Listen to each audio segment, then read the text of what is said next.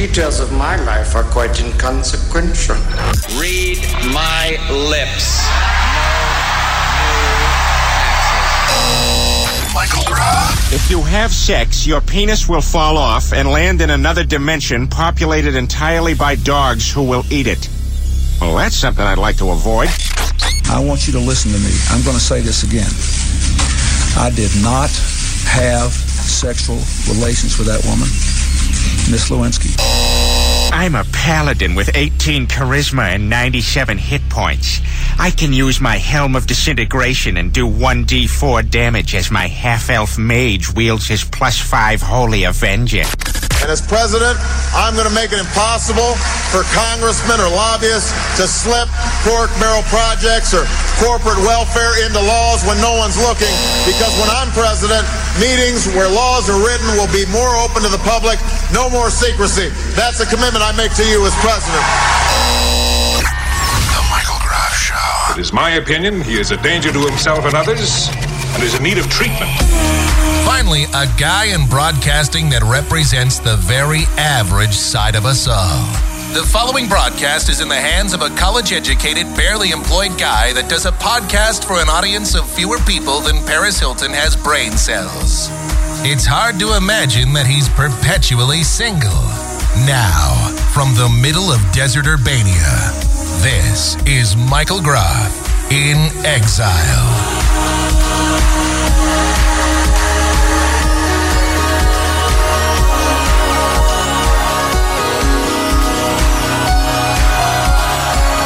Have I been doing this? Oh yeah, forever. All right, let's see. Remember, make sure the microphone is in program when you want to talk. That's Board Hopping 101, brought to you by me. All right, welcome in another edition of Michael Groff in Exile. He tries to say is underway. Live and worldwide. Well, live to tape anyway. It's live when I'm doing it. It is. I'm so used to. I was just talking about this a minute ago. I'm recording this at the exact time where I would have normally been doing the live shows in years past. This is like literally almost the exact start time of the show. In a way, it's almost nostalgic. It almost feels like I'm back to the old live show days.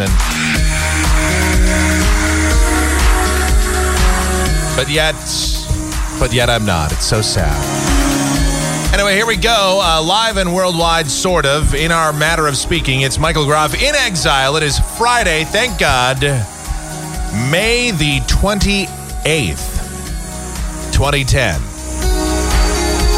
It is very hot in this studio, and I don't know what else to tell you. I've got the AC cranked all the way down to freeze your nuts off. That's actually the setting.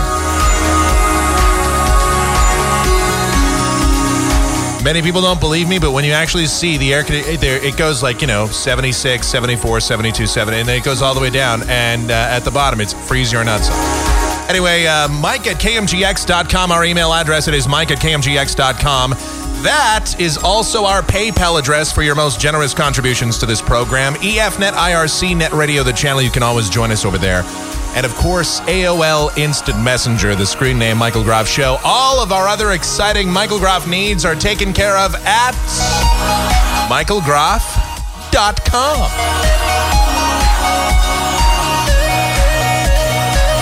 That's me on the keyboard. All right, anyway, I'm in a weird mood. I'm sorry. All right, joining us again for yet another exciting journey into broadcast excellence, ladies and gentlemen. James is here. Let me make sure. There you are. Hi. Hi. I told you. I wasn't really lying. You love me. Of course we do.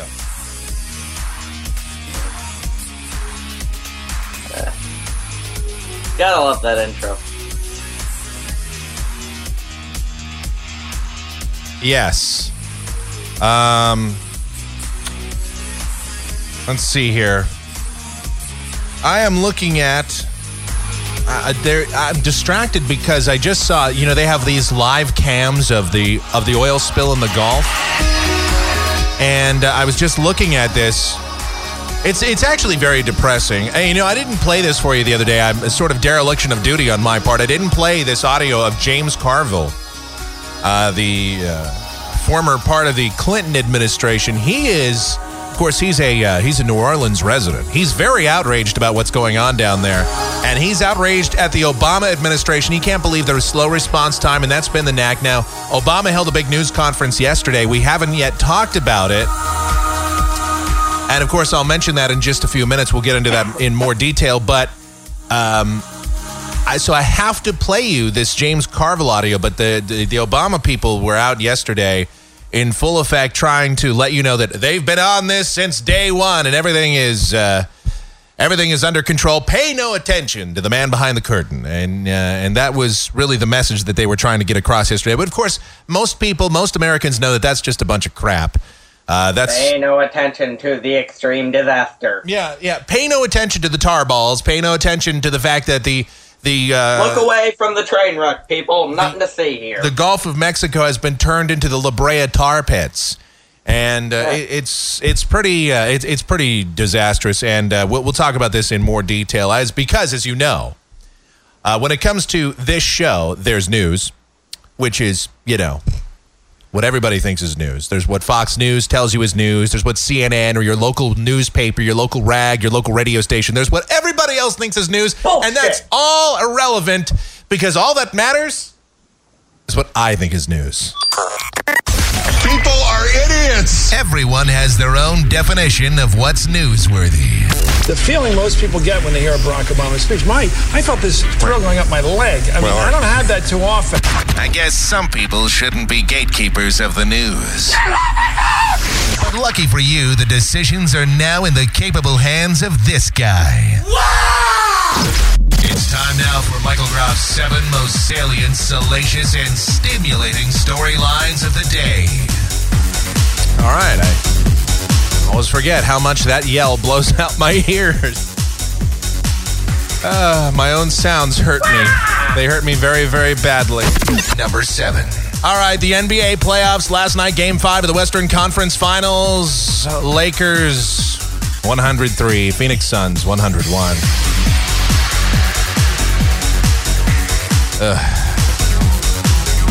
Suns got down 18 in the second half of this game, came all the way back, a flurry of threes at the end by the Suns.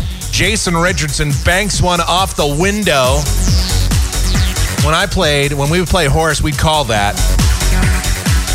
I'd be like, glass, off the, I'd stand like 35 feet out, off the glass, in, and then I'd do it. That was the only thing I was good at was threes. Anyway, disappointing to say the least, but listen, when you don't rebound, when you miss free throws, and that was really the big deal. When you miss free throws, what do you expect? Unfortunately, sanctimonious, self-aggrandizing, self-righteous sports media is saying, see, I told you so, the Lakers, the Lakers, the Lakers. And it's another slob the knob fest for the Lakers by the self-aggrandizing, sanctimonious sports media. Wow.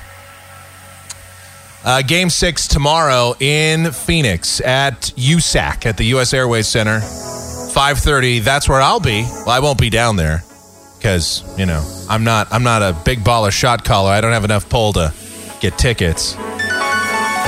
Last playoff game I was at was several years ago, unfortunately. But I'd like to be there. So if somebody wants to donate some tickets, just saying. Very grateful. Game 6, Celtics Magic tonight. And I'll make this prediction right now. If the Magic win this game, they will win Game 7. The Celtics will be done, and that will be 2 of the biggest meltdowns in sports history in Boston in a matter of 3 weeks of each other. Boston fan, might be time to start gripping. I'm just saying. 6 feet length of rope. Yeah, It's been all fun and games up to this point, but you guys, you have a serious problem in Beantown right about now. All right, anyway, whatever. Number 6. All right, tomorrow is the big march. 50,000 people set to march through the streets of Phoenix protesting SB 1070, the law which will take effect here against illegal immigration, our crackdown on illegal immigration, making it a state crime to be in the state illegally, which it should have been already, which it kind of was, because there's already an existing federal law. But anyway, that will all be taking place tomorrow. I'm going to label all 50,000 as suicide, considering the temperature in Phoenix. Well, there will be that.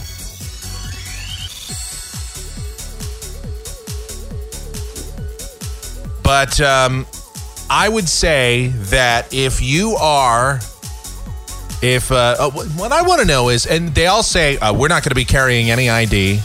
We're going to be marching through the streets. What a great time for the sheriff's posse to round them up. That would be perfect. I mean, is there a better target right there? That's just like when they were protesting and blocking all the businesses a couple of years ago on May Day. We should have had a bunch of sheriff's posses down there to round them up. Of course, doing that, there'd no doubt be a public outcry. Hey, it's one man's suggestion. What can I tell you? Number 5. All right, Gary Coleman, dead at the age of 42, suffered a brain hemorrhage. Now he's saying, what you talking about, St. Peter? Maybe. Number 4. A California college is offering scholarships to illegals. Yeah, more encouragement for the illegals, right? Well, I guess this is part of Obama's Dream Act. I mean, why not? If you're here in this country illegally, why not give scholarships? No, we don't want to give scholarships to Americans. We don't want to give scholarships to people that have upheld the law. We want to give scholarships to people that shouldn't be here in the first place. It sounds like a great idea. That's the America I've grown to love. Number 3. A Michigan legislator wants journalists to be licensed. Before I just reasonable. Yeah, before I just hit the sounder for number 2 and just let that stand as it is. Because as we all know, whenever you license anybody, it automatically makes them more credible. He says that the lack of credibility in journalism is frightening, and that they should have to be licensed. They should have to pass some kind of rigorous screening. You mean like how our drivers in this country have to be licensed and how pilots have to be licensed, and yet Mike, they show up drunk? Rush Limbaugh off the air. Are you complaining? Yeah, but Rush Limbaugh is not a journalist. Rush Limbaugh is a talk show host. Oh. Journalists you hate. Whatever. Well, whatever. Number 2. Besides, I don't want Rush Limbaugh off the air. Who else am I? I mean, it's one less target for me to critique. Don't ask, don't tell, repealed. Well, kinda. Kinda, sorta. We'll talk about it. It's actually very complicated, but it looks like there weren't enough bigots to keep Don't Ask, Don't Tell from still being enacted. I'm sorry, if you don't want gays to serve in the military, what else can I call you? I don't want them fags. I don't need no fags looking at my ass while I'm trying to pick off some towel head over there in Iraq. I'll tell you what, right now, boy. Yeah, because that's what they're doing. Gonna distract me from my beer here. I almost heard somebody make that argument. They didn't use the word towel head, and they didn't say fag, but pretty much that was the argument. Well, you know something I got to tell you right now. I don't know why it sounds like Fred Sanford is advocating. But I'm just saying that, it's a situation where, I don't understand why it's a big deal and why it was ever enacted in the first place. Yeah. Man, I don't want their bags over in the military. No, do you have I'm coming home. What's that? The bluegrass tune? Well, this is the Sanford and Son theme, so I think it fits. Whatever. Anyway, I'm just telling you, I'm glad. Again, it's complex. We'll have to get into it. Number one. And, of course, what else would be number one? But, again, the Obama people and everybody else trying to spin this oil spill deal. There's now chilling accounts of what went on the Deepwater Horizon, which was the oil platform that exploded, went down. It was terrible. If you read these accounts, it almost brings a tear to your eye. It's bad stuff. And it's scary. Like watching a puppy get beaten up. It's so terrible, yet you can't look away. Have you read some of these accounts? Yeah. Actually, what happened was we watched CNN Student News in geography class, and they did a brief cover of that. I saw some picture. I saw a video clip of it. It looked awful. I mean, it literally looked like a tar pit. I mean, you were right on. Yeah, it's like the La Brea tar pits. I mean, that's what they've turned the Gulf of Mexico into. But we're talking millions of gallons. Many scientists say that ecologically speaking, this is far worse than the Exxon Valdez, which is what we've had. It's the closest comparison we've had. The sad thing is there was animal. There were a couple animals they saw, and there was one alive as they approached it, but it died upon approach. You know? Yeah. I think it was a shark. Well, and again, the ecosystem, that's the thing that is going to be studied by scientists for a long time, is what happens to the ecosystem down there. And it's going to be sad. Yeah.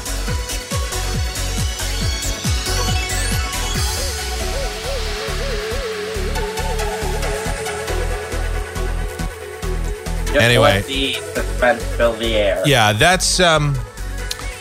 I keep looking over. I'm watching this cam of the Gulf. It's terrible, man. All right.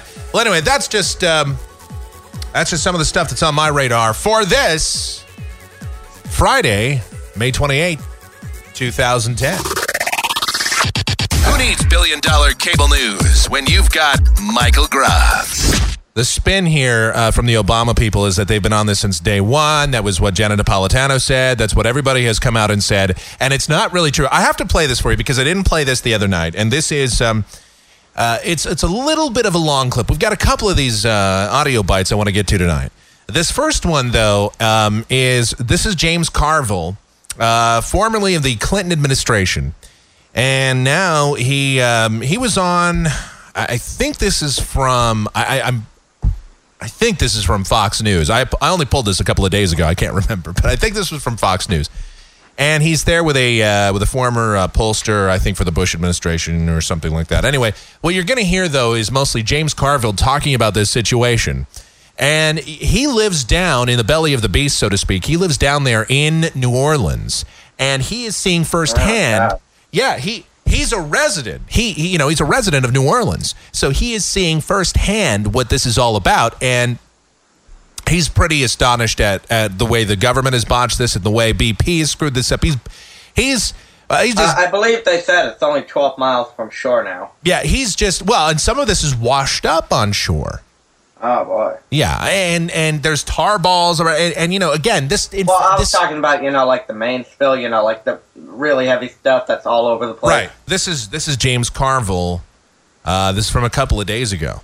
Man, I hope so, Josh, because the political stupidity of this is just unbelievable. Here you have a situation where you have some 11 hard-working people blown up as a result of corporate malfeasance and maybe criminal negligence, as a result of inept bureaucrats who were part of you could even actually blame the previous administration for this, and the president doesn't get down here in the middle of this. This thing should be, his approval rating should be up 7 points right now if he'd have come down, and I have no idea of why they didn't seize this thing. I have no idea of why their attitude was so hands-offy here.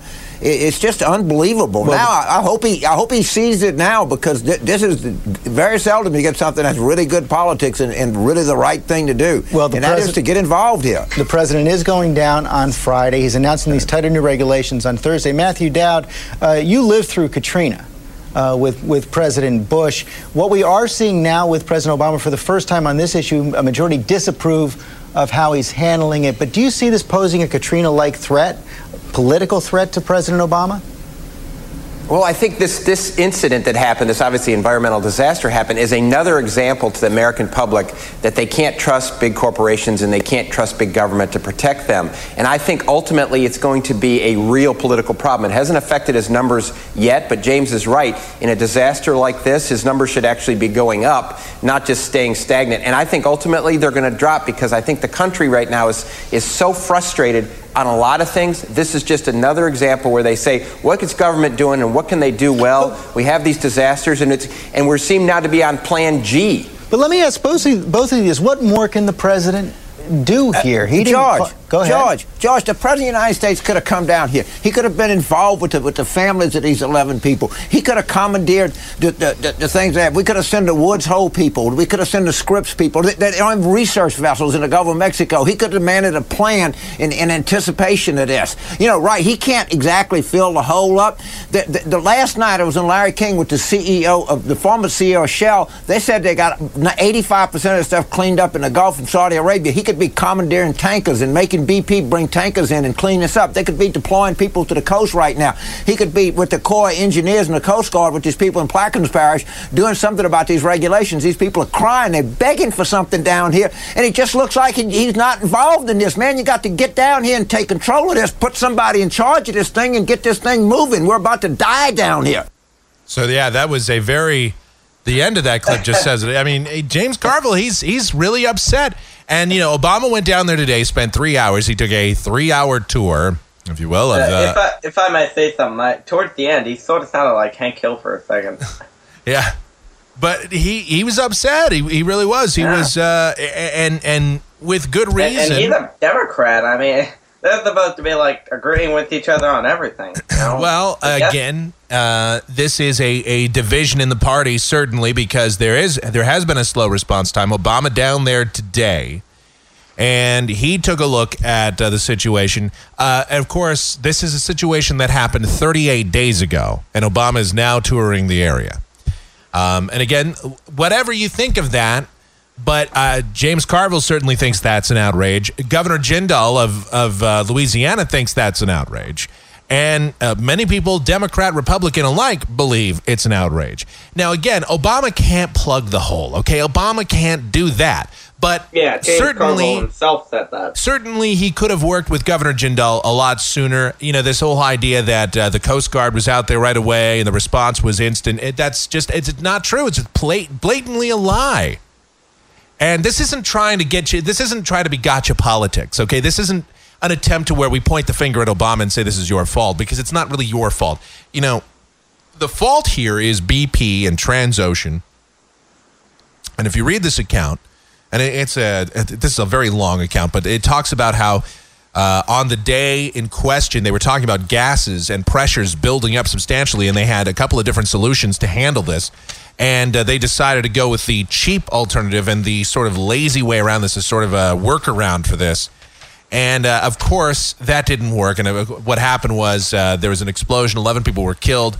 There's even an account here where just a 24-year-old worker on the platform tries to radio Mayday. He's trying to radio for help. And the captain of the oil rig reprimands him for using the radio without consulting with him first. Wow. I mean, this is the kind of crap that's in here. This is what went on this thing. So, yes, the fault, it does have to be assessed to BP. The fault has to be assessed needs his ass kicked. To Transocean, and it has to be assessed. I don't care where the money comes from to clean this up, but it certainly shouldn't be coming from the federal government, or if it does, the federal government should be reimbursed by the folks at BP and by Transocean or whoever else is at fault for this, because that is really ultimately what went on. This is an incident that could have been avoided. And the Obama people know this. Everybody knows this. The problem is the Obama's feeling the heat now. So the spin that's coming out of the left wing now, the spin that's coming from the Ed Schultz of the world, the Randy Rhodes, the Tom Hartmans, and all these other folks, their spin now is, well, this all goes back to the Bush administration and their deregulation of the business. I swear we have, if it's partly cloudy and it rains, Bush gets blamed for it. I mean, at some point, Somebody has to take if a responsibility. Puppy dies, they'll blame it on Bush. Right. He's not the president anymore. Barack Obama's been the president for a year and a half. You couldn't blame him for the disaster that happened. You could blame him for lack of response, but not for the disaster itself. They're trying to blame him because the oil business was heavily deregulated under the Bush administration. And look, there certainly could have been regulations in place, but of course, I don't see Democrats rushing out to regulate the oil business because there's a lot of Democrats that are taking money from BP, from Shell, from all these other companies. So there's a lot of conflict of interest going on.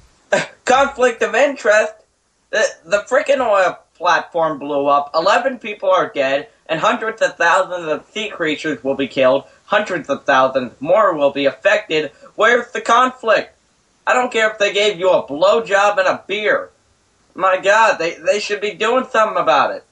The bottom line here, and what needs to be done, first of all, BP today, the latest news is, yesterday this looked pretty hopeful. BP had put some heavy mud down there to try and plug this hole up and get everything done, and it looked like it was holding, and then it wasn't. Some oil was leaking out, then they made a second attempt. Well, that second attempt has now been canceled for the meantime. Because they believe that it's not working and it could be dangerous again. And they want to get this mud down there so then they can eventually just cement it over and take care of that. Now, of course, the Obama people have responded and said that, okay, well, what we are going to do is suspend any permits for offshore drilling for the next for the foreseeable future until we can sort of figure out what went on and until we can conduct an investigation. Well, that's stupid. I'm sorry, that's just that because, and I'll tell you why. The reason why is, let me just tell you the other countries that are still conducting drilling in the Gulf of Mexico right now. Well, you've got Mexico. Let's see here. Brazil. Why do they even need to drill? They can just take a vacuum to the water now. Yeah, let's see. And we have, well, let me say, I had my list here, but anyway, I know that there's several countries that are still involved in the Gulf of Mexico right now. I believe Spain is out there drilling also. So it's a long list, and that's the problem here with the Obama folks, and that's the problem with the country right now is that.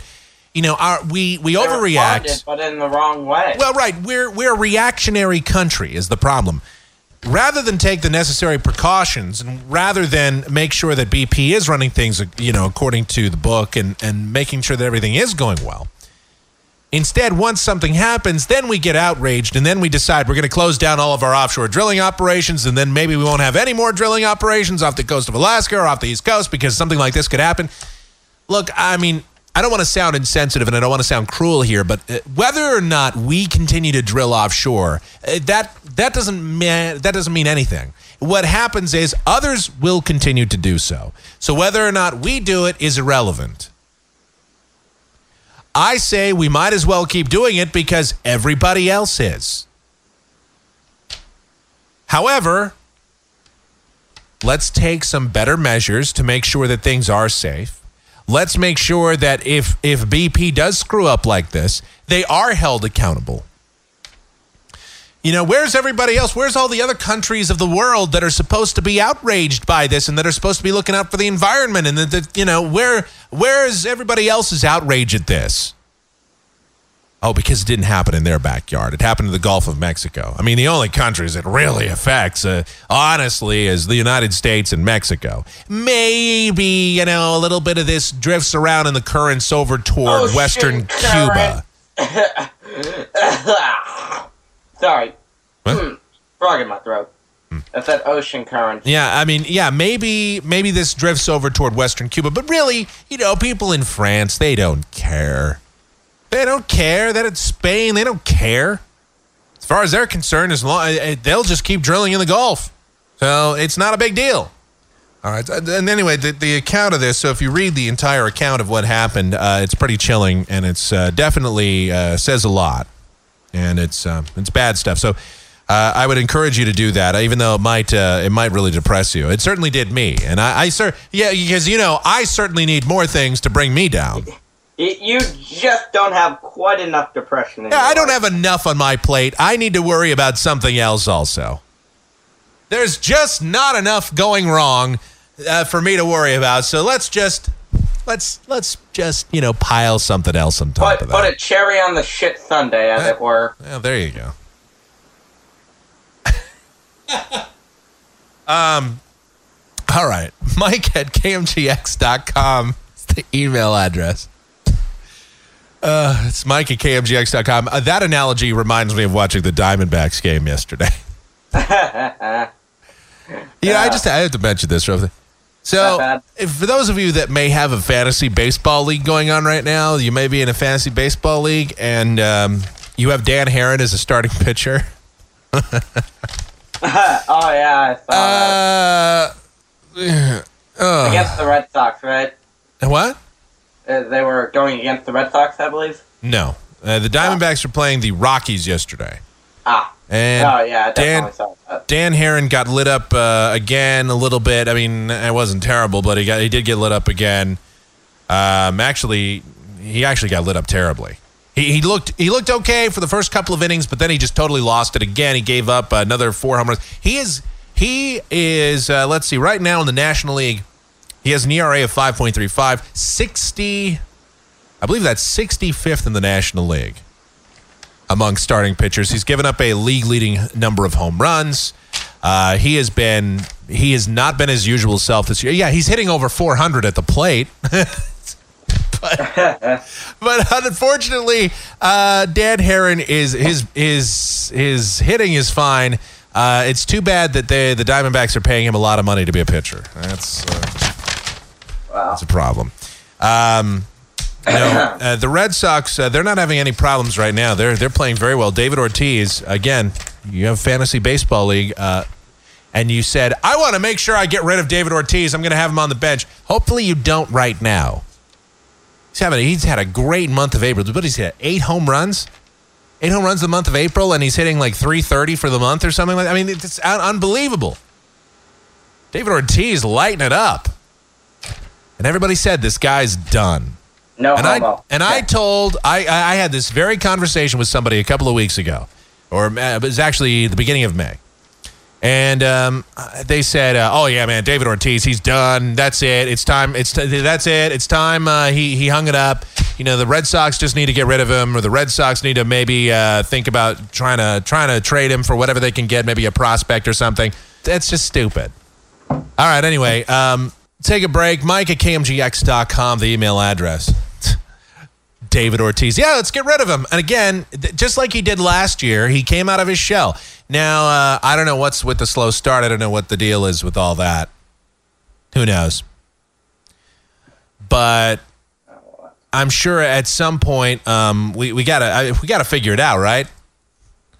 Red Sox fans, they were gripping big time about, I don't know, 3-4 weeks ago.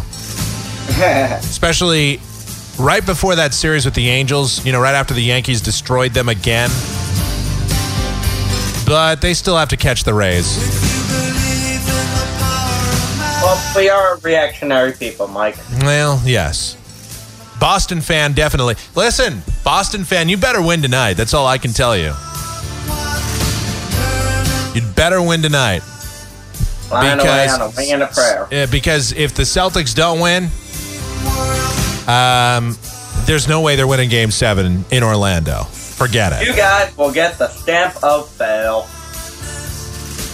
And you'll have done something that was basically deemed impossible, given up 2 3-0 series leads within 3-4 weeks of each other. Bruins and now the Celtics. All right, we'll be back after this. It's Michael Groff in Exile on a Friday. Yay. Back after this.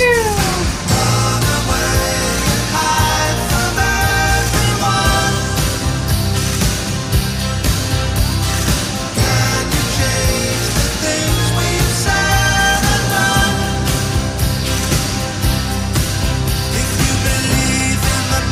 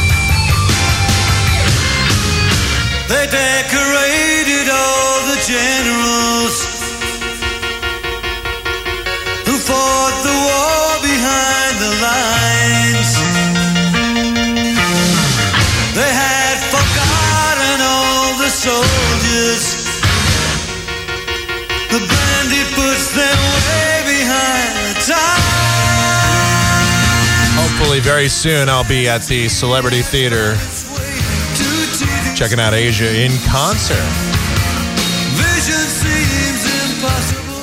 Yes, this time they're here by themselves. They're not opening for Yes or anything like that. They have a new album too. I got to check that out. Don't worry, I'm just having a conversation with myself. It's that's what I do here for an hour or two every whenever I feel like it. It's Michael Groff in Exile back. It's Friday, May 28, 2010. Video games. Play with yourself. What's that? Video games. Play with yourself. Oh, there you go.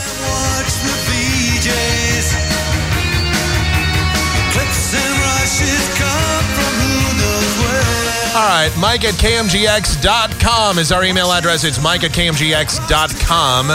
AOL Instant Messenger, Michael Groff Show. That MB, the screen name. Public education, you know. And we're also on EFNet IRC, the ChannelNet Radio. You can check us out at michaelgroff.com for all of your various Michael Groff needs. There's a very secret, private, super section there where there's naked pics. Yeah. It's a hidden. It's hidden. But all right, I'll give you the code. Maybe. If you're good. Yeah, if you're nice and spend money. I'm just like Paris Hilton. There's porn videos with me involved. I won't lie. Wildest dreams. Sure. Wildest dreams. Wildest. That along their boners for the rest of their lives. All right. Anyway, so this is interesting. So Hillary Clinton says that the rich are not paying their fair share. Oh, it's just another I love when rich people whoa, wait a second. Yeah? Aren't the poor not sharing their share fare because they don't have enough money to give in the first place? Well, she says the rich are not paying their fair share of the taxes. Now, what about the poor people, though? They're not giving their share fare. Their share fare? I mean, they don't have enough money to give in the first place. Well, throw them in jail. Well, what she's saying here is that the rich people are... she says that, and this is a common argument. This has been thrown out there again. Now, she tries to make sure that she says, hey, look, the administration isn't putting me... This isn't the official stance of the administration. This is just my theory. Yeah, well, the Clintons between 2001 and 2009 made over $100 million. According to the IRS reportings, when Hillary Clinton ran for president, all this had to be disclosed, of course. She made over $100 million. So I love how 100 millionaires plus are going to tell everybody else who should be paying their fair share. Remember, we also documented that Hillary Clinton, because she talks about how we don't help each other enough and, people aren't charitable. Remember all this? Well, we went through and we found out that she gave like $2,000 in charitable donations over like the 8-year period, like 2001 to 2009. I'm just throwing it out there, okay? I just love it when people try to redistribute the wealth and try to tell you and try to tell everybody else that the rich don't pay their fair share. And of course, we've debunked that myth on this show like a zillion times. The rich, the top 1% of wage earners in this country, the upper 1% pay 38% of the taxes. 1% of the people pay almost 2/5 of all the tax dollars collected. So don't tell me the rich people don't pay their fair share. That's the most ludicrous argument ever. The top 10%, they pay nearly 5/6 of all the taxes collected. And the top 50% of wage earners pay 96% of the taxes collected. Wow. Well, that puts me and my family sort of at the bottom of the barrel there, doesn't it? Well, I mean, I'm just saying that, the upper crust pays the majority you could of it. counter-argue that it's because the rich people, they get more properties, they get more things, thus they... Of course, we have what's called a progressive taxation system, which means as you earn more money, you pay more in taxes by percentage. And I've always thought that that's kind of unfair because what it does is it punishes people for achieving more. It's almost a disincentive to earn more. Yeah, I have a friend that works for the gas company here in Phoenix, okay? And he's been on the show a million times. Anyway, he makes a very good wage, okay? He's a service tech. And he got a raise some time ago, and he said, what's funny is I just got a raise that put me up into this tax bracket. He goes, it's funny, after the taxes, I actually make just a couple of I make a few bucks less than I made before I got my raise. And I said, that's just amazing. He goes, yeah, because I was on the upper end of one of the borders for this tax bracket, and then I'm on the very bottom of the range for this next tax bracket. Because I actually make less money. I'm making more money, but I'm actually taking home less money because of the taxes. And that's the problem with a progressive tax system. It's too progressive, as it were. Well, right. And I mean, I know that a lot of people, especially on the left, advocate that we should go back to the days of the 72% tax bracket for the upper wage earners in this country. That if you make more than $1 million, you should have to pay 72% of your income in taxes. And they cite the good old days of the 70s. Yes, the good old days of the 70s. Ah, yes, the good old days where inflation ran rampant and wasn't there a gas hike in the 70s? Well, I mean that was all part of the gas shortage, not necessarily related to I that. Know, but I mean, like overnight there was our teacher talked about this at one point. Like overnight, it went from like 50 cents or something like that to like 150, something like that. Well, it was it was like the equivalent of in today's dollars. It was the equivalent of about I think $1.50 tax increase in the price of gas, if I remember correctly. I don't have the exact numbers in front of me, but regardless, the 70s were a stagnant time in this country in terms of growth.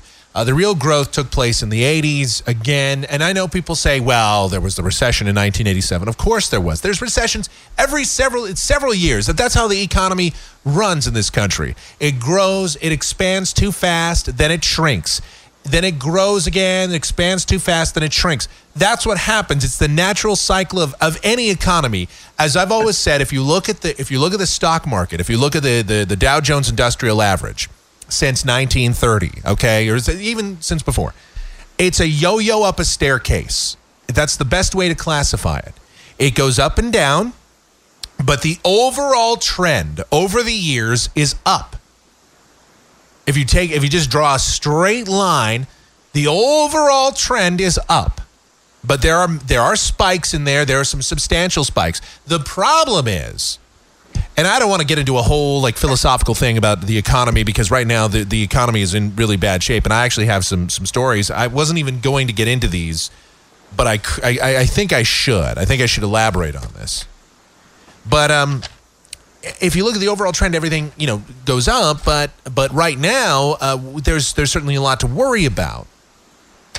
But if I could just circle back to where I was here, Hillary Clinton making these statements that the rich don't pay their fair share, it's just ridiculous. And to say that we should go back to the days of the 70s and have the 72% increase or the 72% tax bracket, that's nutty. That's insane is what that actually is. That's and again, anybody that advocates anybody that advocates that, they need to have their medication upped. And I hear people that do this. I do. Here, listen, this is the clip. Again, this is a long clip. This is about a 2-minute clip. But, okay, at the very beginning, Hillary Clinton, young Padawan. Hillary Clinton tells you that the rich don't pay their fair share. And then she ties it all into the economy today. And wait till you hear the hammer she drops. And it's kind of subtle, but wait till you hear the hammer that she drops in here. about how, well, again, this is your Secretary of State, Hillary Clinton. You know, this is my opinion. I'm not speaking for the administration, so I will preface that with a very clear caveat. The rich are not paying their fair share in any nation that is facing the kind of employment issues, whether it's individual, corporate, whatever the taxation forms are. And I go back to the question about Brazil. Brazil has the highest tax to GDP rate in the Western Hemisphere. And guess what? It's growing like crazy. And the rich are getting richer, but they're pulling people out of poverty. There is a certain formula there that used to work for us until we abandoned it, to our regret, in my opinion. So, my view is that you have to get many countries to increase their public revenue collections in order to make investments that will make them richer over the long run. You have to work hard on the innovation, new technology agenda to try to create new forms of jobs. You have to strike the right balance, which is not easy, and different countries probably require different approaches between stimulus and restraint. No, here comes the hammer. I think you have to, even during crisis just a few minutes, or a few seconds here, look at big works projects in order to employ people. But it's difficult to do that in some of the advanced countries because the kinds of jobs that those works projects produce are not always the jobs that people are willing to take.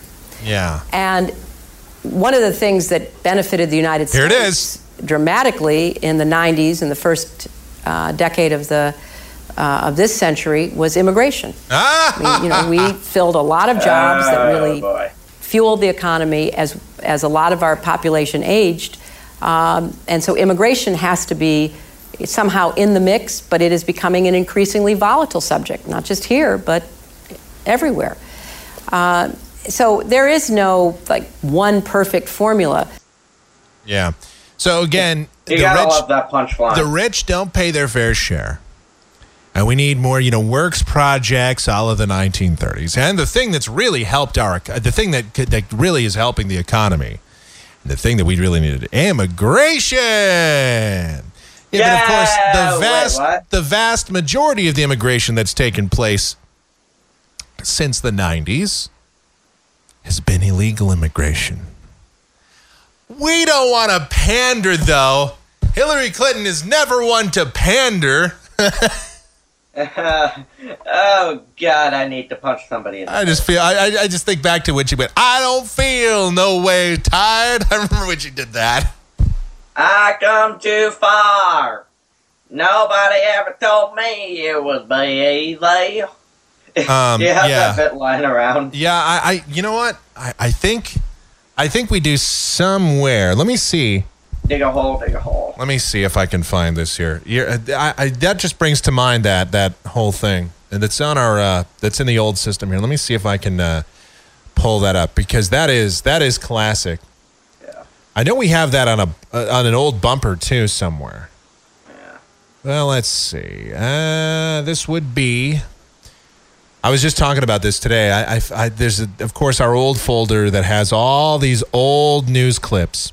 And here it is. I need disgruntled voice guy back here to work through all this. I could have listened all afternoon. That pulse that you found so faint, you have brought back to life. And the chair of all the mayors in the country, Mayor Palmer from Trenton, New Jersey. I don't feel no ways tired. I come too far from where I started from. Nobody told me that the road would be easy. All right, that's. Every time I hear that, I also think about the, is the world flat a little bit. Well, there is that too. Yeah, that clip goes right up there. That clip goes right up there with that Sherry Shepherd bit. They're both competing for the number one bit spot or whatever. Well, Hillary Clinton is the master of pandering. I remember, she went to. She is speaking so well because of public education. This weekend, and I took them to this very ritzy. Is this? No, this isn't that one. This is. See, when we have all these clips in here, and this one is called "Sherry Shepherd is Still Dumb."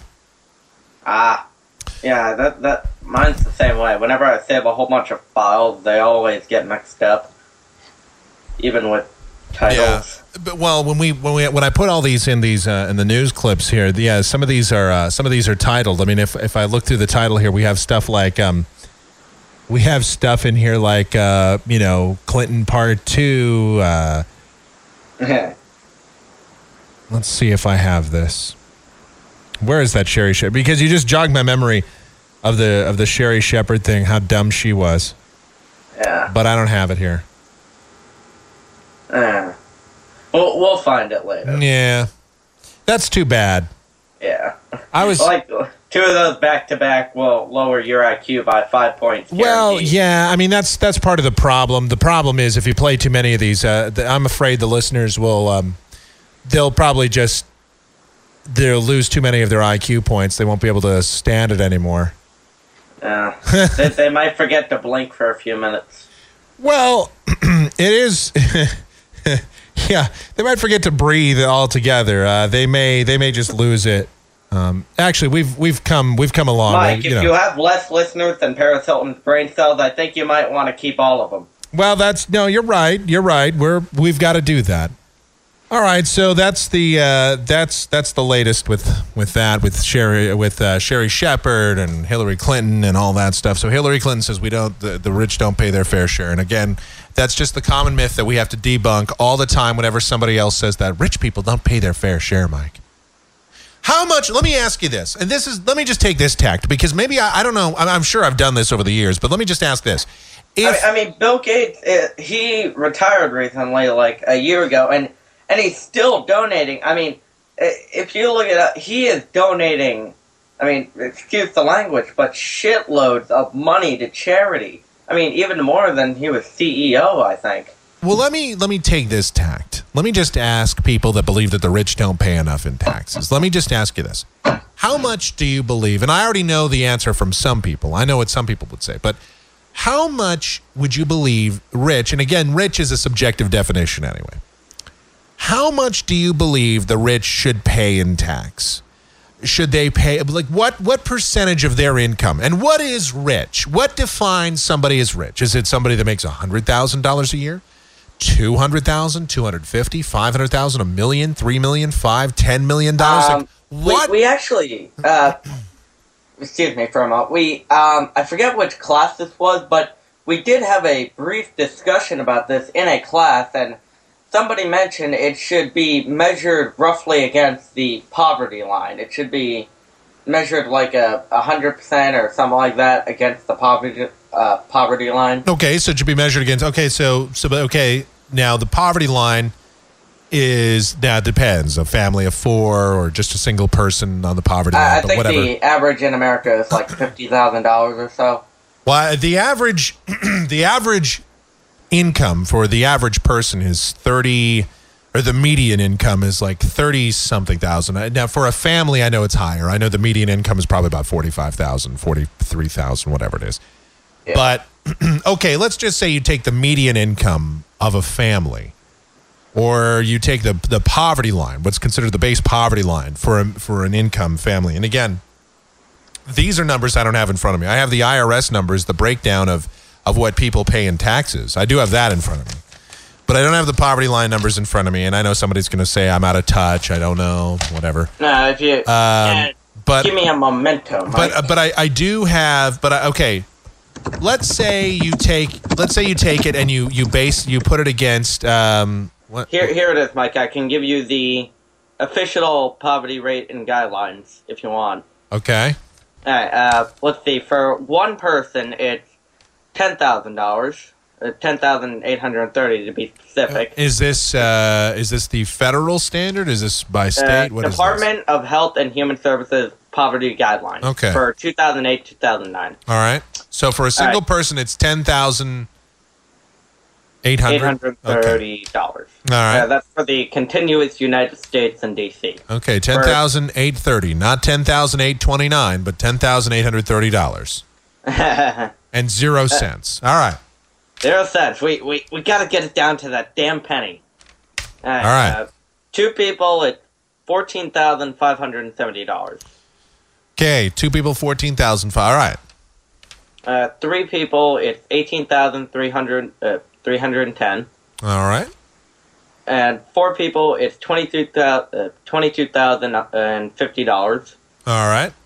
And for 5 people, it's $25,790, and we'll stop there, even though it goes up to 8. Okay. Which sounds a little, that sounds a little bit off, but... So for a single person, the poverty line is considered $10,830. The poverty threshold is $10,830. So for the basics of living, to afford a housing, board, clothing, basics of living, that's $10,830. Which, meanwhile, you couldn't...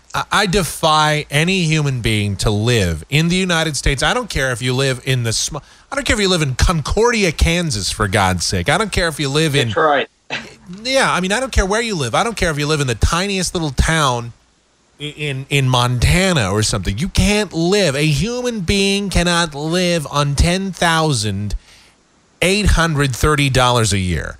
I don't care if you have a house that's fully paid off and you don't have a mortgage to pay or anything. I don't care what it is. There's no way you can live on $10,830. That poverty line, that's ridiculous. But okay, if I accept that number for what it is, but it's bogus. But so okay, so then what's considered rich? If we have a standard that's set up for what is considered to be, well, that's not even necessarily poor, but that's considered poverty-stricken. You're still poor. Listen, if you're a single person and you make $20,000 a year, you're still poor. You're not rich, but it's all relative. It's relative.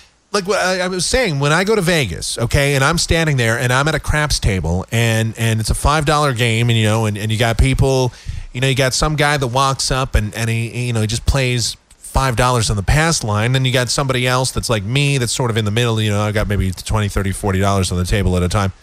And then you got some guy, that's playing 6 and 8 for $240 each. To me, that guy is rich. But to that guy, the guy that's down at MGM playing for $2,000 a roll is rich. It's relative to what you have. To a homeless guy, I'm considered rich.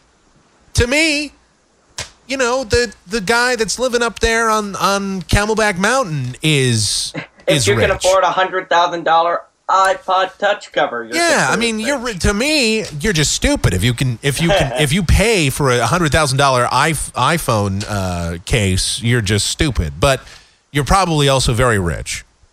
Yeah. I don't just think of rich as Bill Gates, but see, that's my point. Is to everybody, it's a different definition. I know that Barack Obama tried to sort of pencil it in at $250,000, but that's my not. Classmates consider me rich because I always seem to be walking in with some fancy toy, and the fact of the matter is, I just save up my allowance. Right. Like the PSP. I won't lie. I saved up my allowance, and that's the point. I saved it up for like 15 weeks. Well, right. And rich is, again, it's a very relative term, and it's very relative to a lot of people. To me, I look at people that have all that discretionary income to throw around at gambling and stuff. I look at the old lady that's piling in all that money. I don't know if she's rich or not. I just know that she's spending a lot of money. That doesn't necessarily make you rich. Again, as I said, the Obama people tried to sort of define it at about $250,000 a year.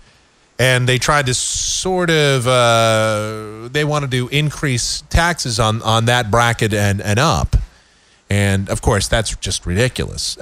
Somebody that makes $250,000 a year is not rich. That's upper middle class, more or less. Yeah, all right. Me and my family. You make $250,000 a year. Let me just outline this for you. Now, I know to a lot of people that are listening to this podcast, they'll go, "Well, that's pretty rich, Mike." And I would certainly a lot more than I've got. It's a lot more than just about anybody I know. There are people in my family that certainly make that or more, but to a lot of people, that's very rich. That's very well off. But, okay, you make $250,000 a year. Well, right away, the government comes along and takes about half. About half your money is taken by state and federal government. So you have $125,000.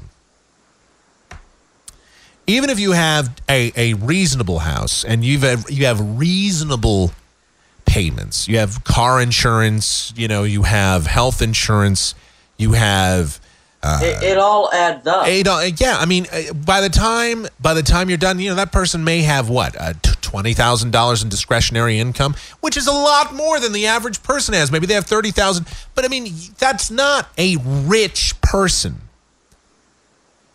It's relative to what you have, but that doesn't necessarily make them a rich person. I've always said, and this is just sort of one of those things, I've always said that you can pretty much live your life and you can be extremely comfortable and you can have just a beautiful sort of retirement, and you can have everything you want and not have to work a day in your life, and even spend pretty healthy if you have $100 million. All right? If you have $100 million, and I don't mean $100 million a year, I mean if you have a total assets of $100 million, man, you're set. You're set. Your family's set. You're set pretty much for life, unless you're just a blatant one of these toothless yahoos that wins the lottery and goes bankrupt. Let's scenario here. Let's say you were orphaned, like when you were born, and your family left you $100 million.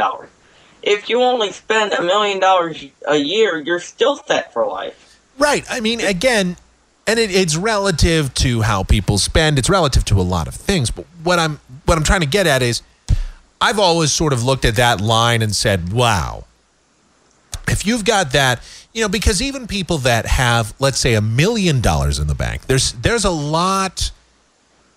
When you've got $1 million, I still don't say you're rich, but you're definitely not poor. But you're sort of at this weird precipice.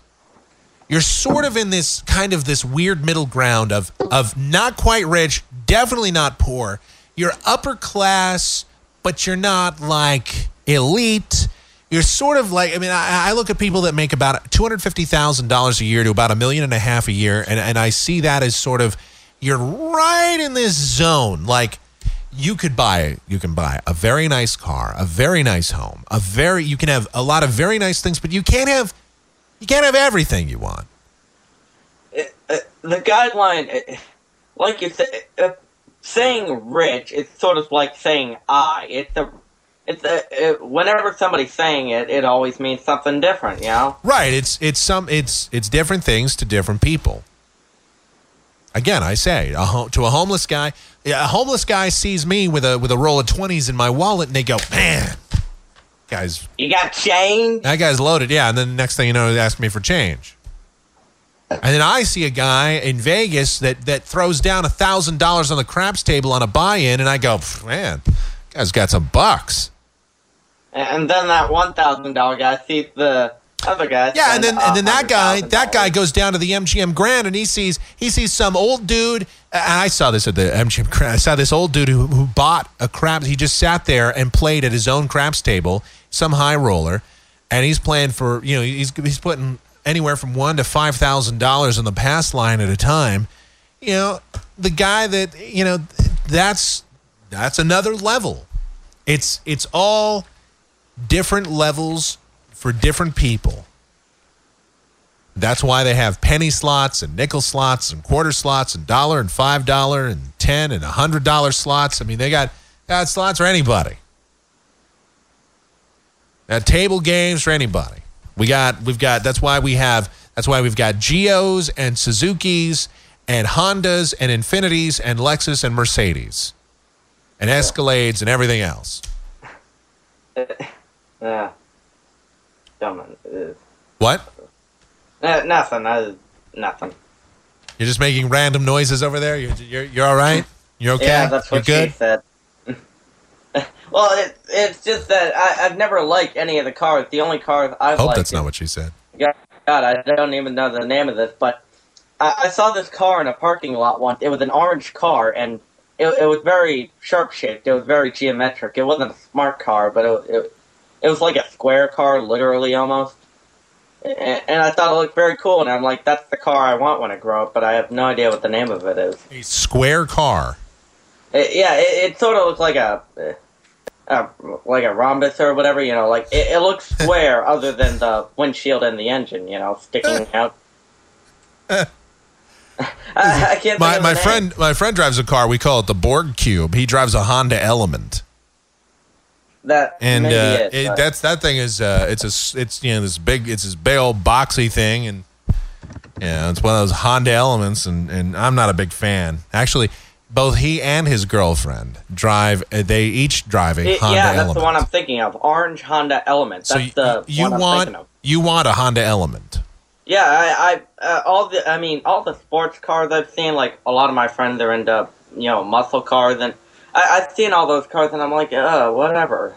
You know, but I've seen this orange Honda, and the orange color is so nice, and I'm like, I want that car, you know? I guess. Well, everybody has their own flavor of ice cream. Yeah, I mean, it's a nice car. I mean, it's comfortable on the inside and everything. That's just like those people that wanted the, what was this car? There was a car a few years ago that was out. And, you know, I don't drive. I'm not a car person. I don't know much about cars, all right? Yeah, you live in Phoenix. You can walk anywhere, really. Well, not really. I mean, that's the problem. Phoenix is not, it's not like you can just walk anywhere you want. This isn't like some town in New Hampshire where everything is within three blocks. This is, you know, Sounds like Ashland. Yeah, this is a city that's 600 square miles. It's huge. I'm okay? only 11 square miles. Yeah. You're making me feel small, Mike. Yeah. Are you compensating for something? But what I'm saying is that, you know, I can't remember the car. It was not a Prius. It's one of these. It was this really trendy car that was out a few years ago, and I couldn't understand why it was so nice. And I for the life of me, I can't think of what it is now. But it's another one of these, you know, it at first it didn't catch on, and it was kind of a bad car. There's several of these that are like this, and they're like kind of egg shaped, you know, and safety car, smart cars. Yeah, and but then eventually people catch on to them. So, I don't know. Hybrids, I think. Yeah, well, and the other thing is, something like that. Hybrids are just ridiculous. They're, first of all, the reason that those things don't sell is, for the most part, is because, first of all, they make them. They're just despicably ugly. Nobody wants to look at these cars. You know, I mean, and of course, you know, the problem with the Prius was, you know, it's just like every other one of these Toyotas. You know, they had this little problem with the accelerator. That was a little bit of a deal, and that was a problem. You know, the problem is you were in the car and it suddenly accelerated to the maximum speed of a Prius of 42 miles an hour, and you know, which is very intimidating. Generally speaking, the car is supposed to go fast when you want it to. Right, and then so, yeah. I remember I went out on a date with a girl last year, and she drove one of those, and it was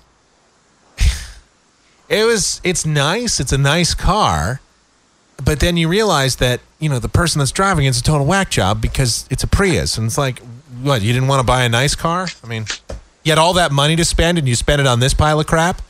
So that was a deal breaker. This is really bizarre. This story right here. This is once again, it shows the stupidity of legislators. A Michigan lawmaker wants to license reporters to ensure that they're credible and vet them for good moral character.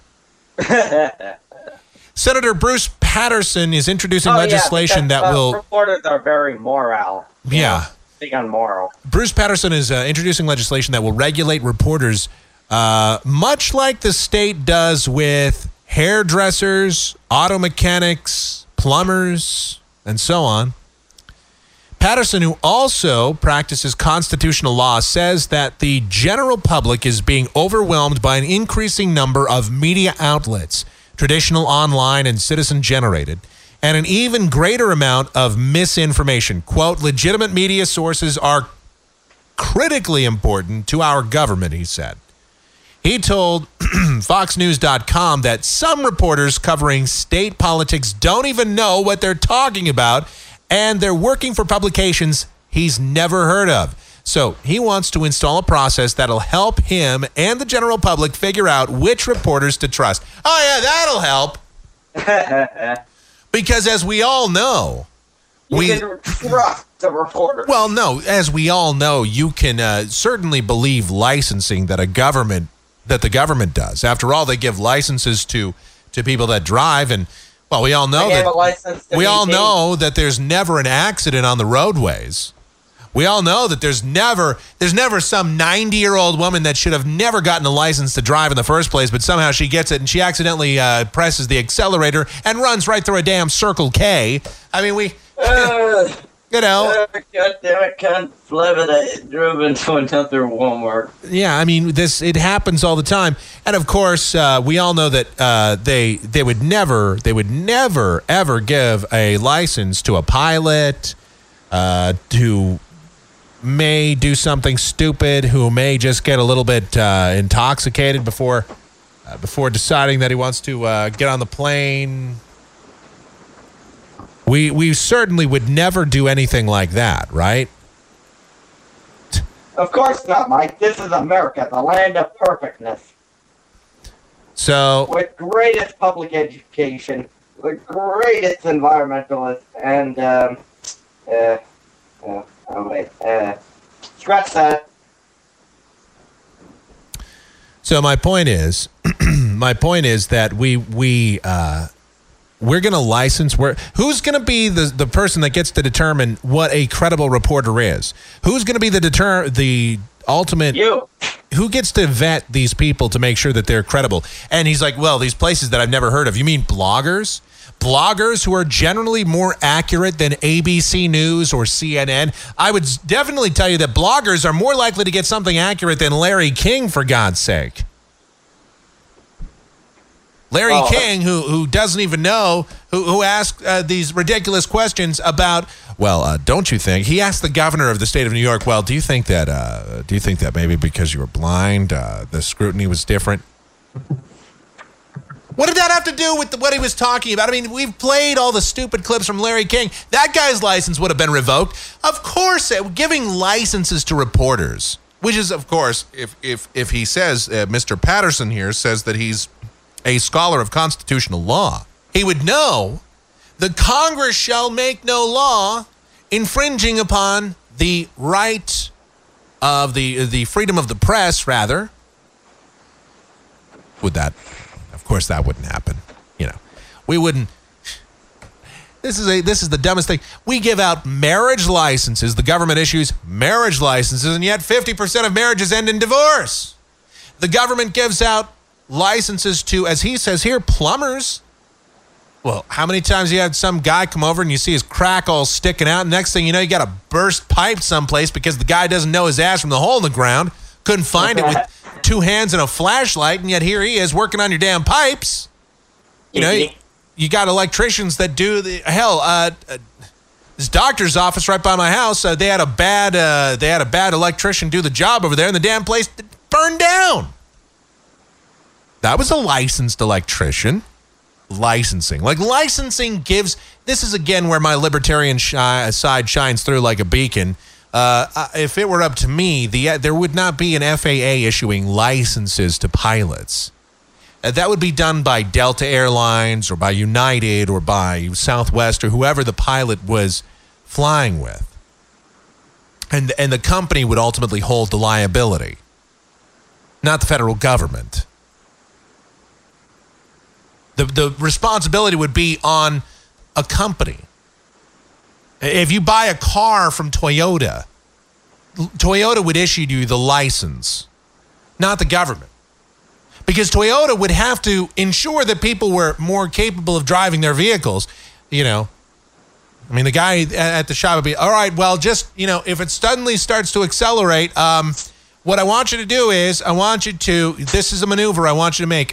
Be sure to put your head right between your knees and kiss your sorry ass goodbye.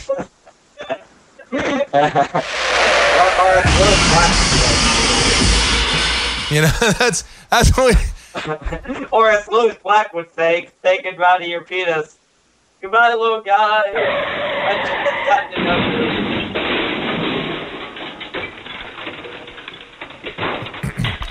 Quote, we have to be able to get good information, he said. Well, what's good information? Good information is quite subjective. I mean, you've got those folks over there on the Democratic side that want to institute the fairness doctrine and don't think that that's dead. The only reason that really hasn't been brought up very much, the only people that are bringing it up is that whacknut Debbie Stabenow and a couple of those other people. They continue to sort of bring that thing back up. But they want to bring in the fairness doctrine because they think that talk radio isn't fair. They think that it's not fair that Rush Limbaugh is allowed to be on the air and yet Randy Rhoads isn't on 600 stations. Well, the reason that Randy Rhoads isn't on 600 stations is because nobody gives a crap about Randy Rhoads and the ratings show it. There's not an audience for it. There's not a market for it. But, well, we're going to make sure. We're going to pull. What if they don't like the questions that Fox News asks the president or one of their legislators? They're going to suddenly take away Fox News license? Is that what they're going to do? Well, we're going to have to issue you a license. It's bad enough that we have an FCC that engages in racketeering to issue radio stations licenses. Well, if you didn't comply, if you say something indecent and you don't want to pay the fine, we'll hold up your license renewal. Can you believe this wingnut? He wants to actually bring in licensing for reporters. So what kind of test would they have to pass? All right. Now here's your decision. Dog eats man, man eats dog. All right. Which one do you choose? Yeah, I mean, what kind of vetting process would they have for these reporters? Would you have to pass some sort of journalistic standards test? All right, what are the 5 W's and the H? Now, do you know what? What kind of? Do you know what a pike? How many pikas are there in an inch? I'm just thinking back to when I was doing the high school newspaper. Yeah. Okay, now can you work with Aldous PageMaker? That should tell you about how long ago I was. Okay, now here's what happened. A kitten walked across the street. Make a story out of that, and you're in. What's the subject and predicate in this sentence? No, what kind of process? Honestly, what kind of process would they do? Here's your scenario. You're sitting in front of the President of the United States following, let's just make up a scenario, a big old oil spill in the Gulf. What kind of questions, write down some questions that you might ask, and then we'll grade your paper. And based on how you do here, we'll issue you your license. It's depending on if you support or dissupport the president based on if he's Democrat or Republican. Yeah. Meanwhile, not everybody thinks this is a good idea. Well, thank God. Yeah. Critics say that the proposed law will stem press freedoms and is bound to be politicized, obviously. Quote, it's misguided and it's never going to fly, says Kelly McBride, media ethics expert for the Poynter Institute. See, the problem is it'll be exploited by both sides. It'll be exploited by Republicans and Democrats alike. And then, of course, the damn old libertarians will say, well, why don't we have any representation in the media? You'll get this going on all over the place. And then they'll probably get the fairness doctrine started up again. Well, listen, as I said before Barack Obama was elected, and I still stand by this statement, I'm telling you right now, don't think for a moment that they're not going to try and wheel out that fairness doctrine sometime soon. They're going to try and do it. Barack Obama has sort of floated out the test balloon with sort of a freedom of, what was it, the Freedom of Press Act or whatever they wanted to put out there. I'm telling you right now, this is not out of bounds for the Democrats. They want to do this. They want the fairness doctrine. And this guy, this nutball that's proposed this, I don't even know. I don't know anything about this guy. I don't know anything about Legislator Patterson, Representative Patterson in the state of Michigan. I know nothing about him. I just know that this is one of the dumbest ideas, and if he's into constitutional law, he would know that this violates the First Amendment, among others. It would violate the 14th Amendment as well. Quite frankly, it would be detrimental to this country, and it would make it so the government then has a say. We really would have state-run media. We almost have state-run media as it is. It's almost as controversial as making a state law making illegal immigrants illegal. Yeah. Yeah, can you imagine the fallout from this? Yeah. Can you imagine what would happen? Do you have your license? License and registration, please. For what? For asking His Highness the President a question. For blogging. Do you have your license? Yeah. Do you have your blogging license? Do you have your YouTube license, sir? I'm gonna need some ID. Believe me when I tell you this. The thing about the internet is it's very hard to regulate right now, but there may very well come a time. And it's been happening on many fronts on the outskirts of the internet, as it were, where they try to regulate it. And this is just another way to try and do that. It's a way to sort of try and regulate the blogosphere. It's a way to, because what they can do, they can use this. They use this along with things like the RIAA, and they try to quell peer-to-peer networks and BitTorrent and all this kind of thing also. Depending on the website and what they do, it is possible to regulate it. For example, you cannot have porn on YouTube. That's easy to regulate. As they process the video, go ahead. It's not easy to regulate. The internet is very difficult to regulate. YouTube can regulate. YouTube can't even keep illegal content off of their site. They're constantly having a battle back and forth with people that put things up there. For example, CBS has time and time again, CBS has tried to get some of their content pulled off. And they do for like a day, and then somebody goes and uploads it again. I see this all the time with shows that I've tried. I'll watch shows on YouTube. I know this is very, what I'm telling you right now, this is scandalous. But there are shows or cartoons or things that I've watched up there before, animated series and whatnot, that are up there, and then they're pulled off, and then they're back, and then they're pulled off again. YouTube can't even regulate itself. A lot of people argue that, for example, putting 2 or 3 items technically makes it a parody of the video, and thus, allows them to put the video up, and YouTube had the problem dealing with that too. I know there was this one guy who put up like a music video, and because he had put his own video in, but replaced it with the music, he argued it was a parody, and YouTube is having a battle with that sort of. Right, and that's the thing. That's the problem is that the government, they're never going to be able to regulate that, but they're going to try.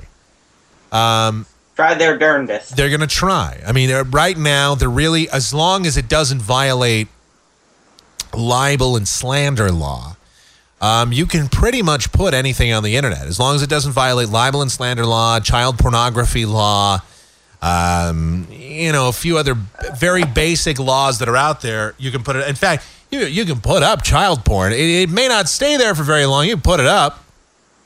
You can go right on ahead and put up illegal. You can put up libel and slander material. Can you imagine? You can have a website. You can have a website that says arbscausescancer.com. See how long it lasts. What I've always wondered is, imagine it's your job as a police officer to find child porn websites all day. Can you imagine sitting in like a cube farm as a police officer and looking up child porn? Well, that must be quite a job. Well, I mean, the police don't sit there and look for child porn. Usually it's reported to them by somebody, but there are people in the FBI that do go through the internet. There's a lot of monitoring software that looks at keyword searches, and then sometimes people do get knocks at the door. It's happened. So anyway, I've just always imagined that, like, it's your job all day to look up porn.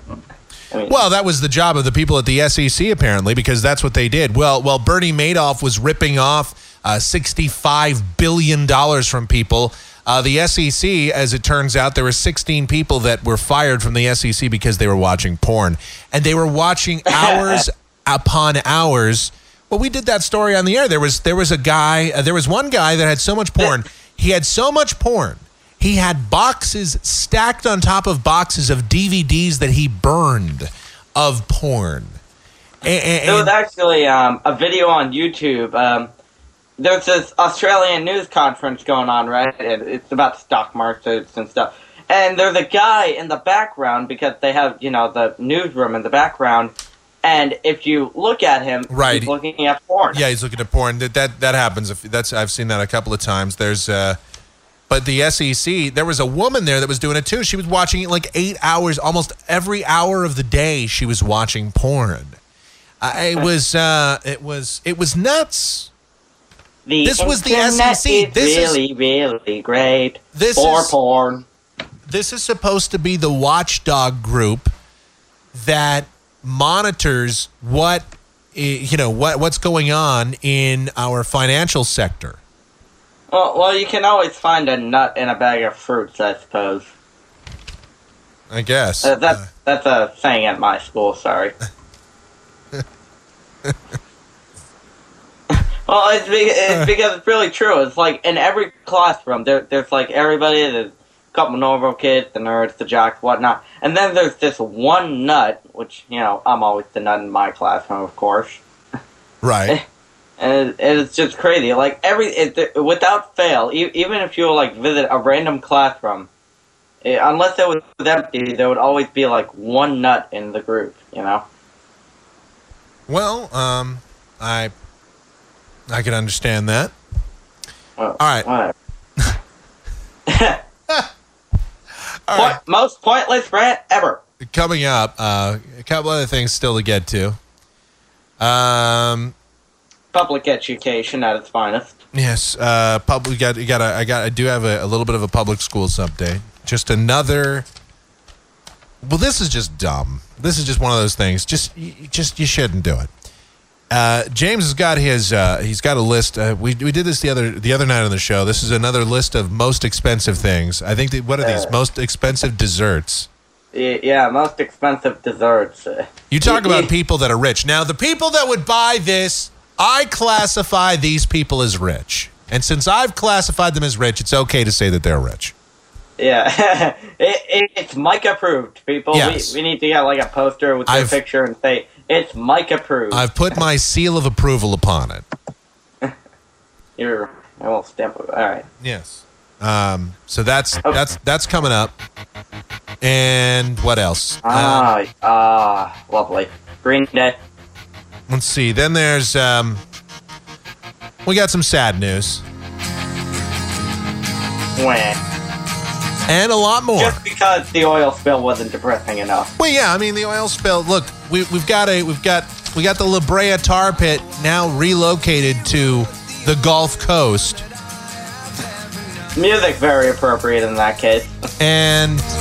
But that's not depressing enough. We got more depressing news. We're gonna add some whipped cream to that shit Sunday, are we? Yeah. Yes. All right, we'll be back. It's Michael Groff in Exile on a Friday. Thank God it's Friday. Well, yeah, we'll be back.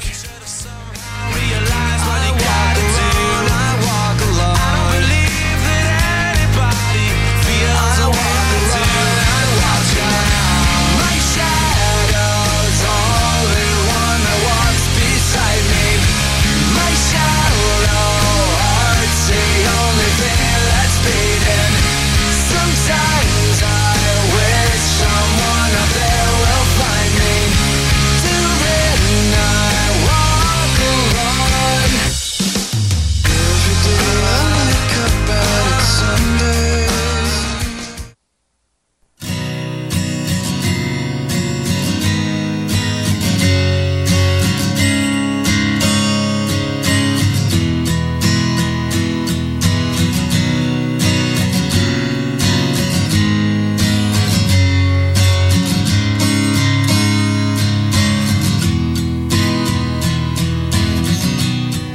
I'm holding on, waiting for your call. It's simple, but I can't explain this. I'm sinking down, I feel like I could die.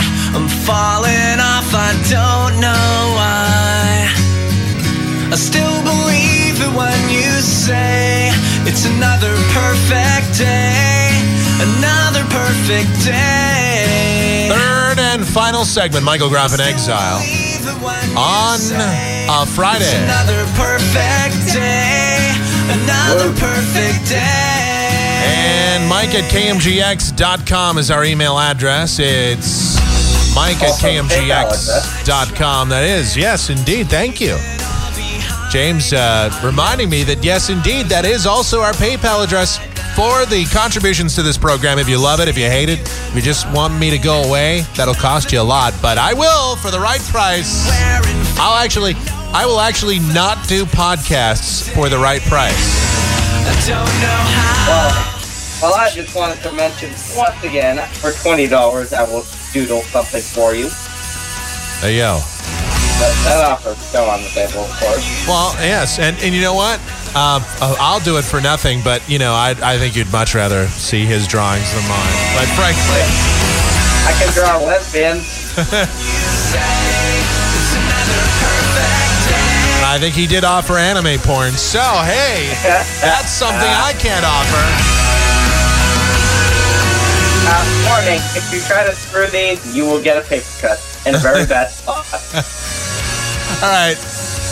Anyway, so michaelgroff.com for all of your other Michael Groff needs and whatnot. All right, it's Memorial Day weekend, the unofficial start of summer, and I just, you know, of course, it's been summer forever here, but for some reason, people seem to look at it as that. And gas prices, we have some positive news. Hey, in the sea of depression, we do have a little bit of a nugget here to throw out there. Gas prices are on their way down. The average price for a gallon of gas fell again. It's down another 13 cents for the last couple of weeks. And they expect by July, the average price could be down as low as $2.50 a gallon. There you go. San Francisco offers the nation's highest prices, while Jacksonville, if you actually want to be in hell, but you at least pay the lowest price for gas, Jacksonville, Florida, at $2.59. Yes. Well, actually, there's a place in Ohio, a town called Hell. Well, yes, I believe it's Ohio. we have. I believe there's also a Hell, Michigan. And no, this is not the opportunity to throw in your Detroit comments. Obvious joke is obvious. Yeah, the town in Ohio that's called Hell, that's Cleveland. We know. I mean, listen. No, listen. I get it, but are you sure it's not Pittsburgh? Well, I mean, listen. It could be, but that would be Pennsylvania. Cleveland, come on down to Cleveland town, everyone. Come and look at both of our buildings. All right, listen. Yeah, let's cut that short before we go on to another sports trend. All right, let me just give this mention here. There is actually some sad news. Unfortunately, there's a lot of sad news. And what else? What other show would you have but to give you all the sad news but this show? This is listen. This is like this is sort of like the sedative. If your life is going too well, you should always listen to this podcast. We can always bring you to a grinding halt. Gary Coleman died at the age of 42. Coleman, now Coleman, he went into the hospital in Provo, Utah on Wednesday. That guy has like 8 kids, doesn't he? He suffered a serious medical problem. I guess he fell on his head, and of course it was later found out he had a brain hemorrhage. He was pulled off life support Friday morning and later passed away. His wife, Shannon Price, and her father were at the hospital. The Illinois native's death marks the end of a long, sad road for the former and diminutive Diff'rent Strokes star. Obviously, he had a lot of problems. He struggled mightily. His story is very sad. If you've ever seen the story of Gary Coleman, and if you know a lot about Gary Coleman and what the things that have gone on with him, this guy, he really had a sad life. You know, it was, guy just couldn't buy a break. You know, I really do relate to stories like this. Maybe it's a little bit of a psychological thing because I don't know. I guess. I love Michael Jackson, right? Well, no, that's not one I relate to, but I do relate to some of these sad stories where these guys can't buy a break. We talked about this a couple weeks ago on the show. Maybe I didn't. I don't even know. Sometimes I don't know if I mention this on the air or if I mention it to somebody else or if I talk about it in passing with somebody and I forget to mention it on the air. But I guess, Mark Pryor, the one-time phenom pitcher for the Chicago Cubs. I mean, this guy was dominant. Him and Kerry Wood, that was going to be the 1-2 punch of the Cubs. And everybody knows the sad story of Mark Pryor. Well, the guy was trying one final attempt at a comeback in San Diego. He was pitching against a local team in San Diego. Took a line drive off his pitching shoulder, and now it's going to be a few more weeks before he can even pitch again. It's very likely this guy is never coming back, and all this guy was meant to do was pitch. And I really feel for guys like that. I really feel I feel a great amount of compassion for people that have that kind of story. I know I've certainly had my share of hard luck, and so stories like Gary Coleman and Mark Pryor, and we mentioned Jose. I don't even know if I got into the Jose Lima thing earlier this week. The guy, he was 37 years old and died. The one-time pitcher for the Astros, he won 21 games. What was that, back in 2000 or 1999? I mean, and a great guy, and it's just, when you think of a 37-year-old professional athlete from the Major League Baseball the last 20 years, you get very cynical, of course, right away. You think, wow, 37, heart attack. That's interesting. You immediately think, steroids. Some kind of performance-enhancing drug was involved there. Of course, he's been out of baseball for several years, but Ken Caminiti, he died very young. Same situation. So, but these kind of stories, very, very sad when somebody dies. 42 years old. Listen, I'm 32. I'm 10 years away from this guy's age. Like, I always think my dad died really young. He was 58, and it's young. 42. And it was just something stupid. He fell, and he hit his head, brain hemorrhage. And, of course, his bio. You're talking about St. Peter. Yeah, he got into acting when TV icon Norman Lear, which eventually paved the way for him to star in Different Strokes. It all started back then. I mean, it was yeah. Let me see. He made the show Different Strokes ratings winner in the first 3 years. As the young actor was earning as much as $70,000 an episode at its peak. That's big time bucks. Yeah, that was a lot of money back then, wasn't it? It's a lot of money now. $70,000 an episode. Coleman would wind up suing his parents in 1989 over missing money. And of course, well, we all know what happened there.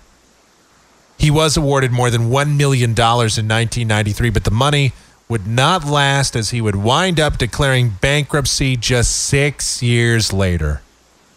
Wow. Coleman said in an appearance on Geraldo back in 1993 that he had twice tried to overdose on sleeping pills.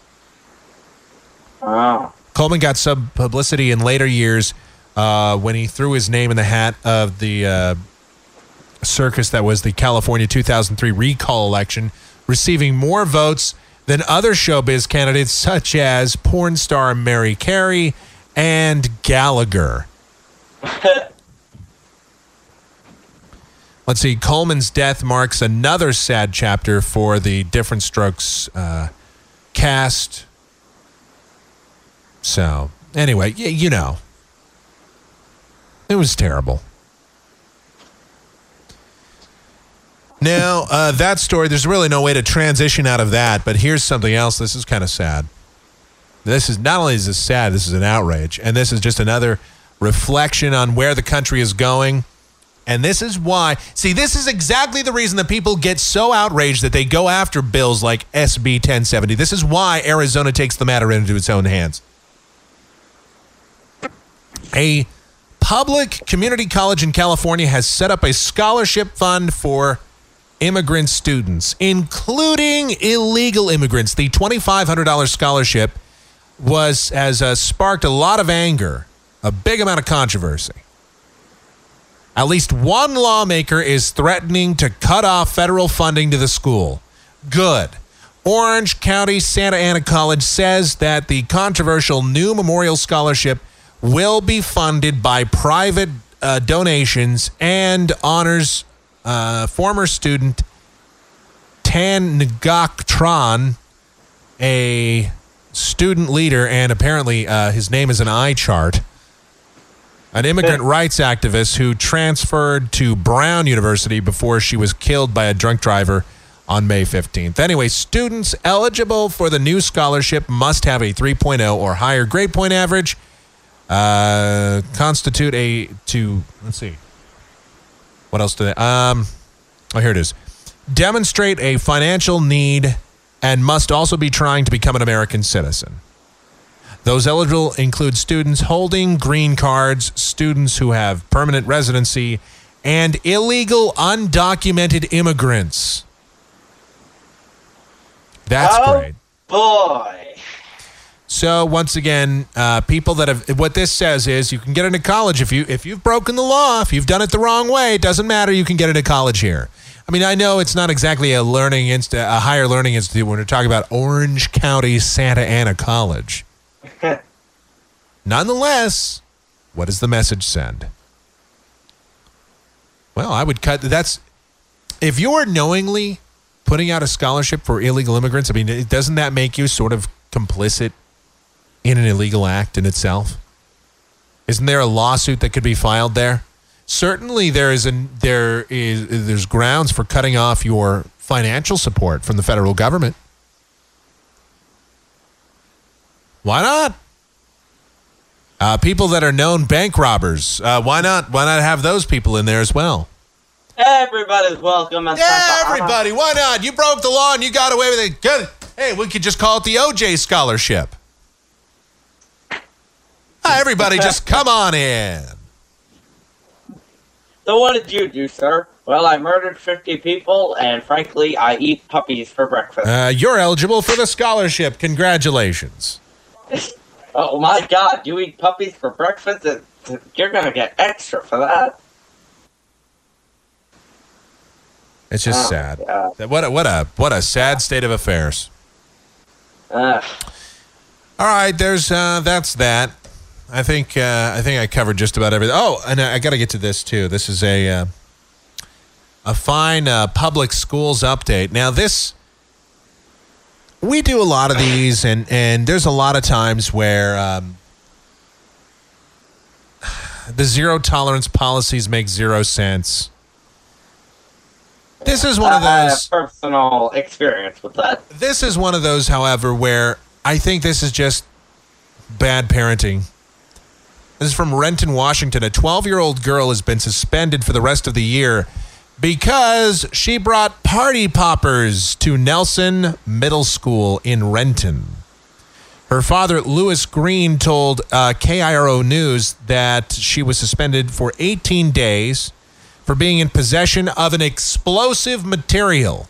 Party poppers are sold as toys, but of course, they have a small explosive charge that makes a popping noise and sprays confetti when you pull a string.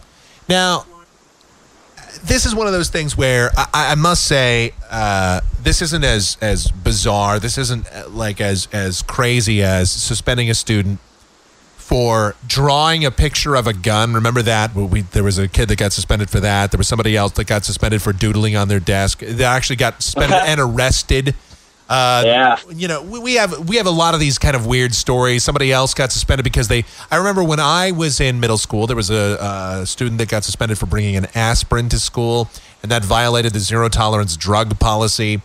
We have a lot of these I almost got suspended for bringing a zapper to school. Well, yeah, you had the situation with the zapper, which I think was just completely out of hand. This, on the other hand, it is a tiny bit different. This is a legitimate explosive. It could be dangerous. And again, I'm not trying to make it sound like she brought a bomb to school. However, I get bringing a math book and a science book and a social studies book and a notebook and a pen, pencils, markers, whatever. Something to eat, maybe. Maybe a snack. Okay. I mean, I understand nowadays everybody has to bring their cell phone. Yeah, you get your sandwich, got my sandwich, got my Coke, and I got my explosives. I got my party poppers. Even when I was even 20 years ago, yes, all 20 in 1990, when I was in when I was in the 6th grade, we would have gotten suspended for doing that too. Because that was called being stupid. So I will say that suspension for 18 days, yeah, that seems pretty legit. That seems about right to me. Still stupid, though. I mean, what kind of... The parent is like, well, I'm very proud of my little girl. She brought a party popper. I don't see it as a big deal. Yeah, well, it would have been a big deal. Let's say they all exploded at once. Well, I mean, come on. Now, what kind of damage could they have really done? I know, I get it. It's not that big a deal, but you got to draw the line somewhere. Zero tolerance policy is 0 cents. This is a case where I guess I would probably have to side with the school. You know? Ew. Don't freak us out there, Mike. And of course, it goes on there. A permanent record. The permanent record. Dun, dun, dun. All right. Now, now James has got a little thing here. He's got this list. Now, this is bizarre. This is just, we did this the other night. These are the most expensive iPod iPhone cases, the iPhone accessories, people have those accessories for their iPhones. We discovered that there was an iPhone case that was over $100,000. Which, I mean, and of course it had like diamonds, and there was some that had gold, and it was ridiculous. Like 18 karat gold. Following up with that, and we've done this kind of a story before, but this is even more outrageous. He's found the most. What are these? The 5 most expensive desserts? World's top 5 most expensive desserts. The top 5. Okay, so the top 5 most expensive desserts. All right. Coming in, we're starting off at number 5, of course. Number 5. All right, that's a lot better. The Fortress Stilt Fisherman Indulgence stands in at $14,500. And right off the bat, we're starting off right there. What the hell is that? Let's see. It's a short arc. Let's see. Offered by the Wine 3 restaurant, the Fortress Sri Lankan Luxury Hotel. This dessert is an Italian cassetta made with gold leaf and Irish cream. It's served with mango and pomegranate compote and a champagne sauvignon enlightened, and most notably, a chocolate sculpture of a stilt fisherman sitting over an 80-carat aquamarine, which is a type of jewel.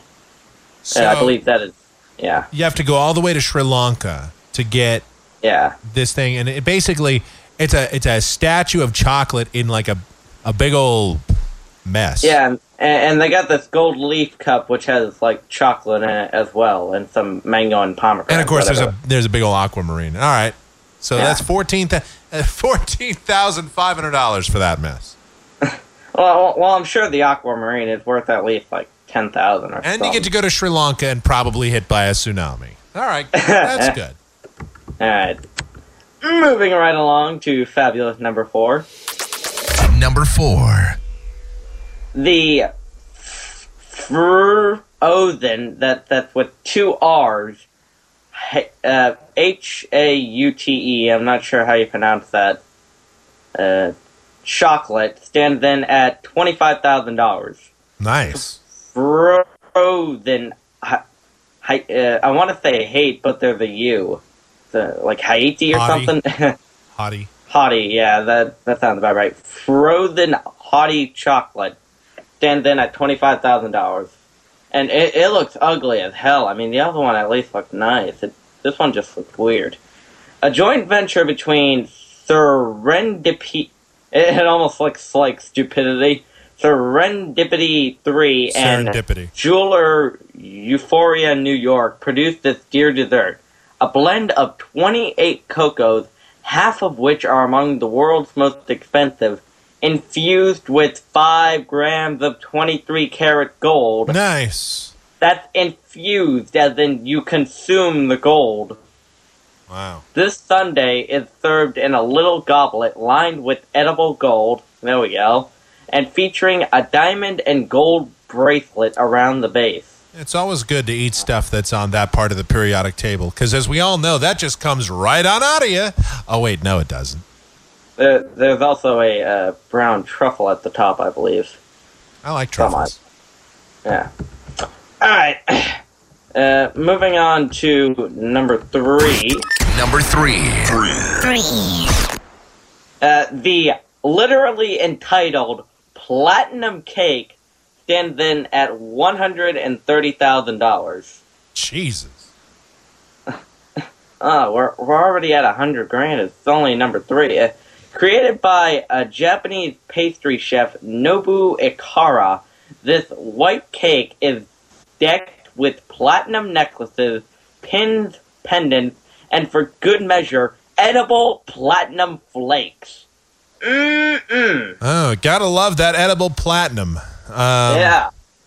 This creator dedicating the cake to a number of famous Japanese women, including Rinko Kukichi and Chi Kumazawa.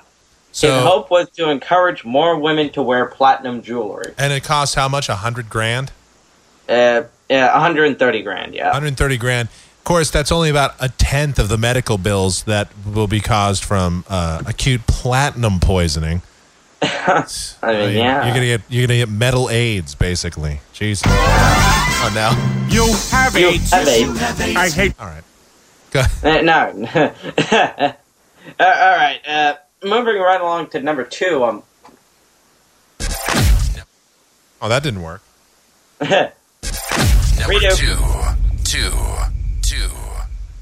Something my mom would like. Strawberries Arnaud stands in at $1.4 million. Wow. Your iPod, they're not broken, people. $1.4 million for strawberries. I am horrified.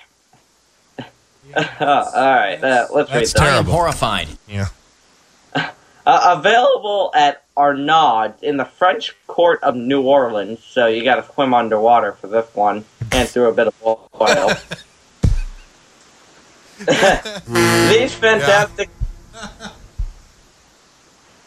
These fantastic strawberries were marinated in the finest port, which is, a type of cooking, not quite wine, but they were served with mint, cream, and another very special topping. A 4.7 carat pink diamond ring, once owned by an English financier, Sir Ernest Cassel. The $1 million strawberries were accompanied by a fine port poured from around $25,000 Charles X Crystal cave set. Wow. I bet it tastes like crap, though. I mean, that's just going to be my guess, is that you spend $1 million for this thing, and I bet it... And you only get 5. I'm looking at the picture. They're showing it. You get a ring and 5 strawberries.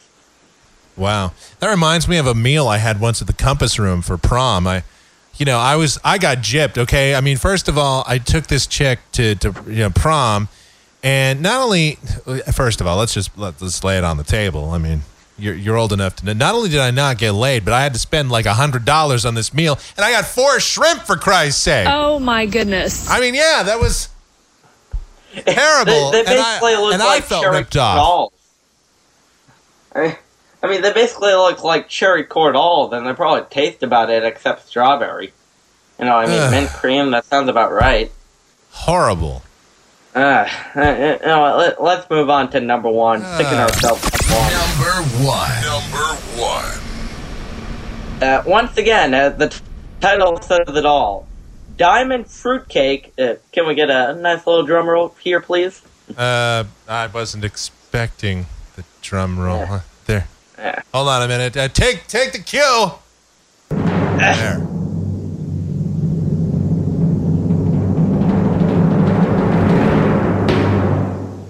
The diamond fruitcake stands in at $1.65 million.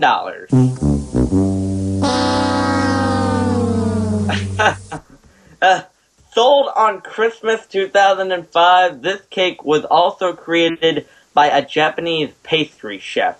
The creating of the cake took 6 months of consultation, which is basically 6 months of like sketching and thinking of it, and another month to produce it.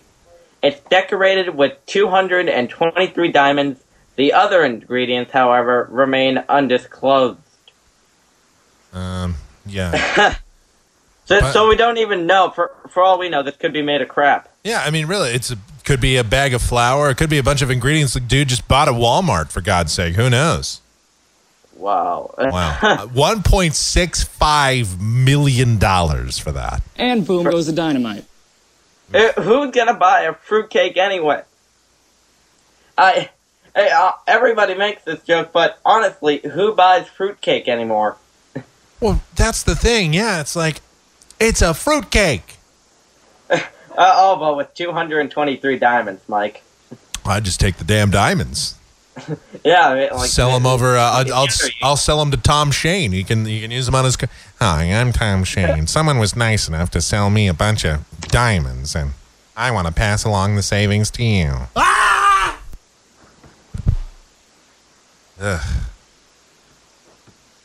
Wow. Yeah, those diamonds, they sure do look tasty. Well, they are a girl's best friend. They're going to be your only friend if you spend $1 million on them. Yeah, you just infuse the gold and diamonds with the chocolate, you know? Oh my God. Wow. I mean, like the frozen hate chocolate, it doesn't even look good. I mean, it looks like a mess. It looks like your basic chocolate sundae, and the strawberries are not. They look like cherry core dolls. They cost 25 cents at my local store, you know?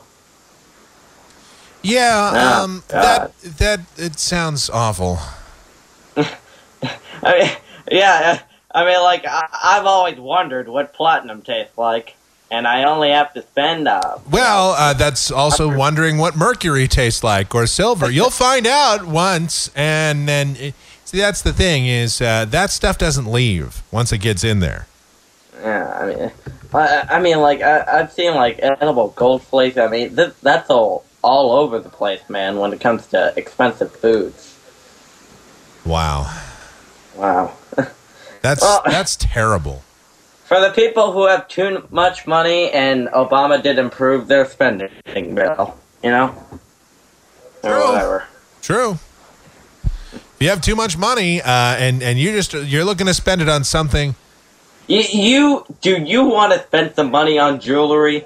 Do you want to have your cake and eat it too? Then buy the platinum cake. It only costs $100,000. Yeah, it's $100,000 for a platinum cake. And think about it.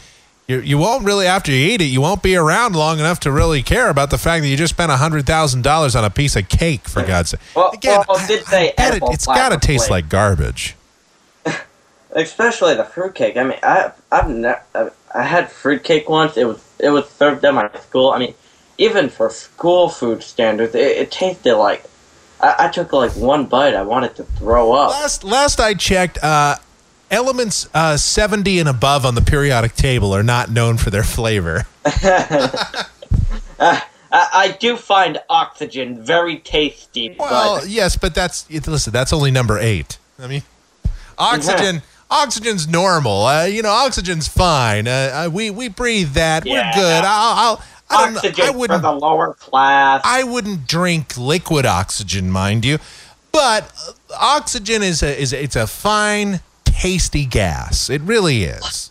Are you kidding me? Oxygen is for the damn lower class. I want a platinum cake, damn it. Yeah. What's the matter? They couldn't get enough. They couldn't get any Einsteinium to put in there. Real. And throw on 230 diamonds and an 80-carat aquamarine, please. Yeah. And if you could throw in some Californium, that would be appreciated. Oh my god. Still, I think the strawberries are even worse. I mean, at least with the fruitcake, you get an entire cake. The strawberries, you get 5 strawberries and a ring, and that's it. The fruitcake, you at least get a damn cake. The Wynn Las Vegas presents Iron 56 cake. It's the most stable cake you'll find. Sorry, a little periodic table, little chemistry humor there. No, that's fine. Why not? Yeah. I found that I thought I'd bring this up since we mentioned Sherry Shepherd earlier. I couldn't find the actual clip, but I did find the bumper that we used to play with the clip contained in it. This was what we used to play. This was the Sherry Shepherd clip we were talking about earlier, where she doesn't know if the world's flat or not. Question: why does America do so poorly in math and science? Answer: here's Sherry Shepherd on The View. Is the world flat? Is the world flat? Yes. I don't know. What do you think? I never thought about it, Whoopi. Is the world flat? I never thought about it. You never thought about whether the world was round? No, because I'll tell you what I've thought about, how I'm going to feed my child, how I'm going to take care of my family. The world flat has never entered into, that has not been an important thing to me. You'll teach your son, Jeffrey, right? If my son, Jeffrey, asks me if the world flat, I guess I will go. Didn't Columbus already work this question out? I mean, why are we doing this? Yet more proof that just about anybody can get a talk show. That was just... I still, to this day, I can't believe that she's still on that show. I mean, who cares? I mean, like hundreds and thousands of years of science. I mean, who cares if we know if the world's flat or not? Is the world flat? Whoopi, I don't know. I don't know if the world flat or round. I don't know. It could, shut up, woman. It could be the world could be a rhombus. It could be a trapezoid. It could be a polygon. It could be an octagon. It could be a dodecahedron. I don't know. Whoopi, I don't know if the world ain't flat. If it round, I don't care. All I care about how I raise my child. What if your child asks you if the world is flat or not? Well, then I tell him.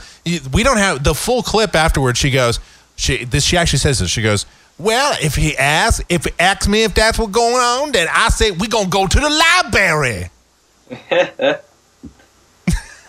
Wait, she actually knows how to read? This day, she doesn't know. She doesn't know if the world is round. She doesn't know if the world is round. I'm sure, like, after the show, one of those Flat Earth Society people got a hold of her and said, listen, hey, don't buy into it, man. Don't let them tell you that the world is round, man. The world is flat.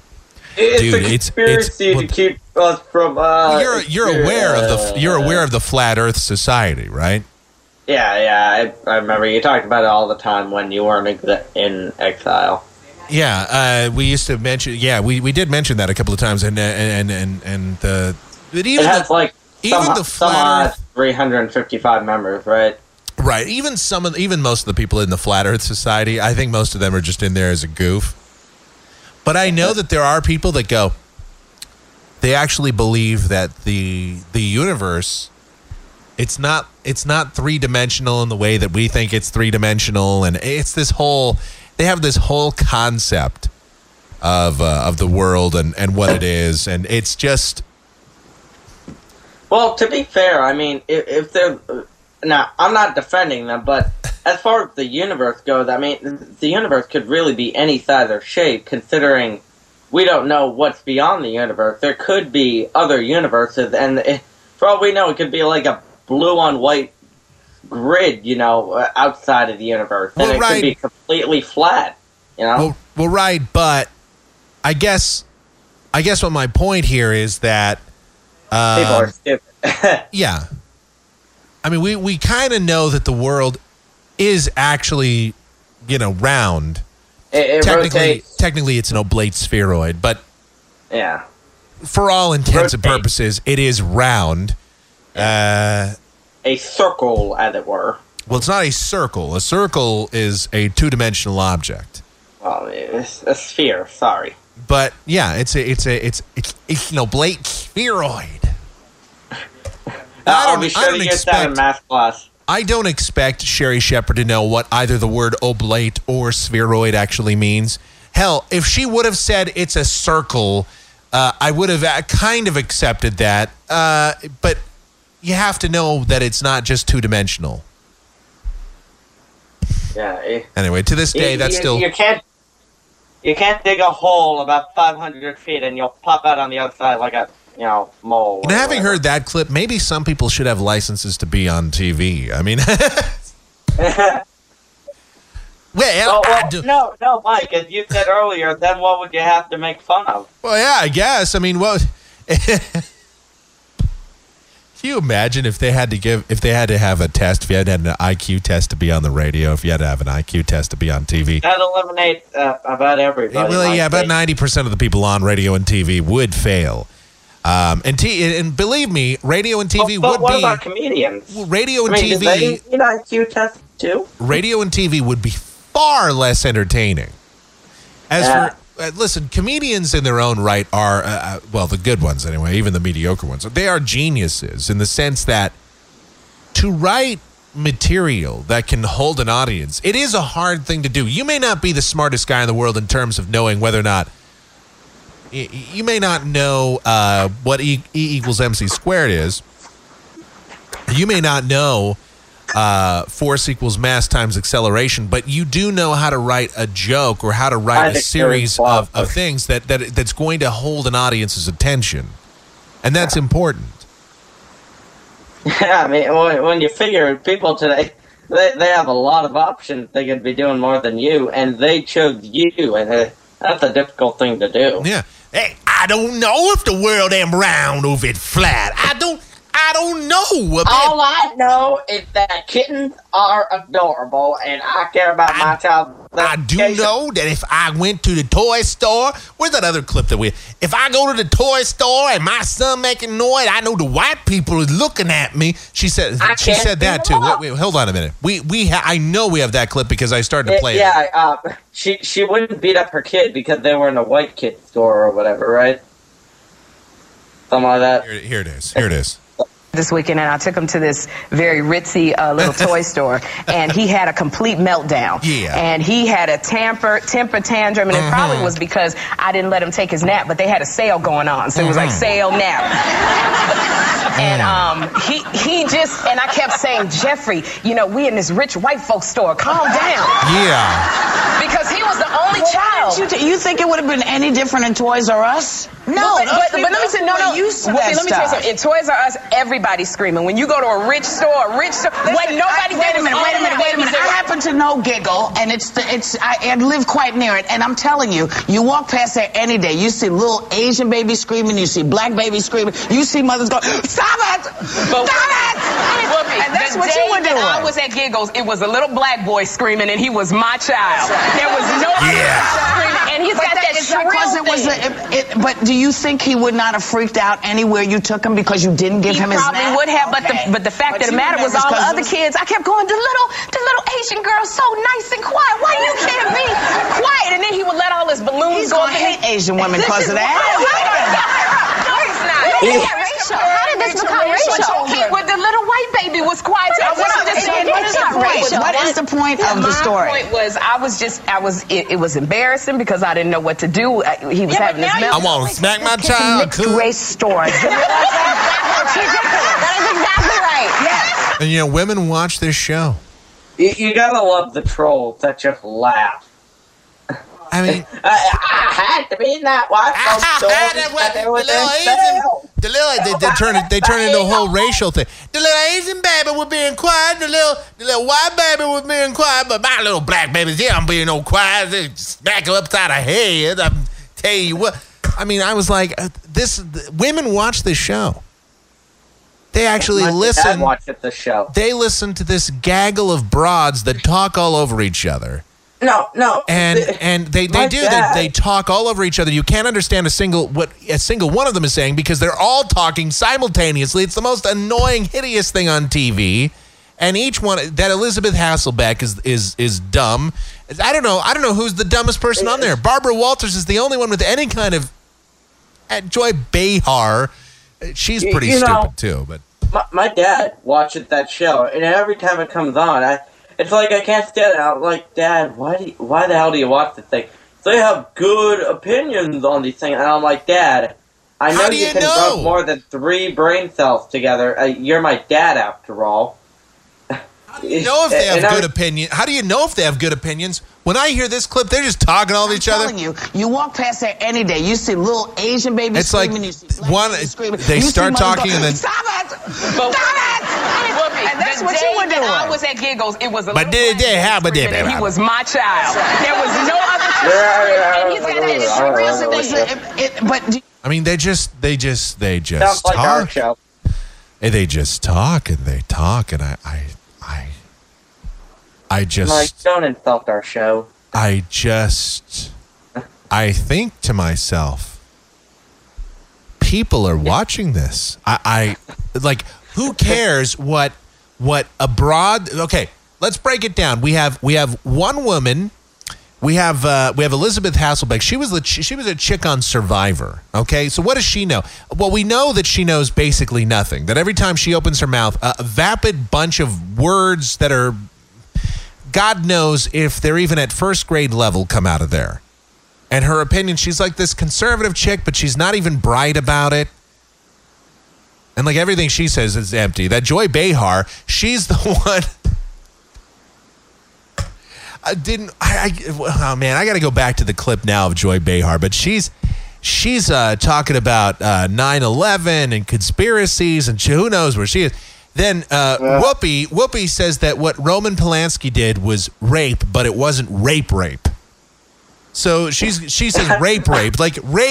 Like statutory rape is different from date rape somehow. Like it's somehow different. Yeah, there's actually the joke at my school. Well, sort of, kind of. Whenever we bring up like a difficult subject or something like that, we say like, remember, if she likes it, it isn't rape. You know? And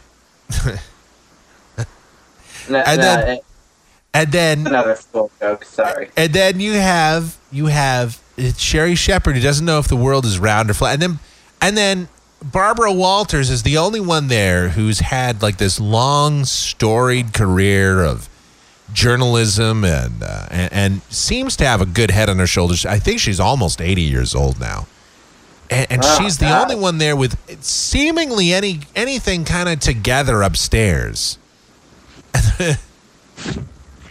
Yeah, Joy Behar, I'm being reminded. Joy Behar is the one that said that she's talking about Tim Tebow and said that it would have been, she's like this, she's like, oh, it would have been okay to abort him. And because who knows what he could have turned out. He could have turned out to be the Unabomber, because everybody said, well, he turned out to be this great guy, and he's a really, he's a super kid, and he was this great quarterback at Florida, and he's this nice kid, and just such a nice story. But then she said, oh, he could have turned out to be a terrorist or the Unabomber or whatever. Joy Behar, these are all nuts. All of these women.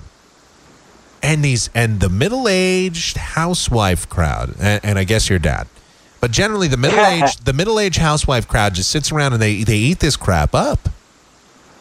They gobble this up. I mean, it's what they do all the time. They sit around the table with their friends and they drink coffee, and it's like, oh, did you hear about that thing? Oh, and my child, he was acting up in the toys R Us this week. All I know, there was a little black baby going on in the giggle, and all I know was my child. And whoopee. In the ghetto. Yeah. I mean,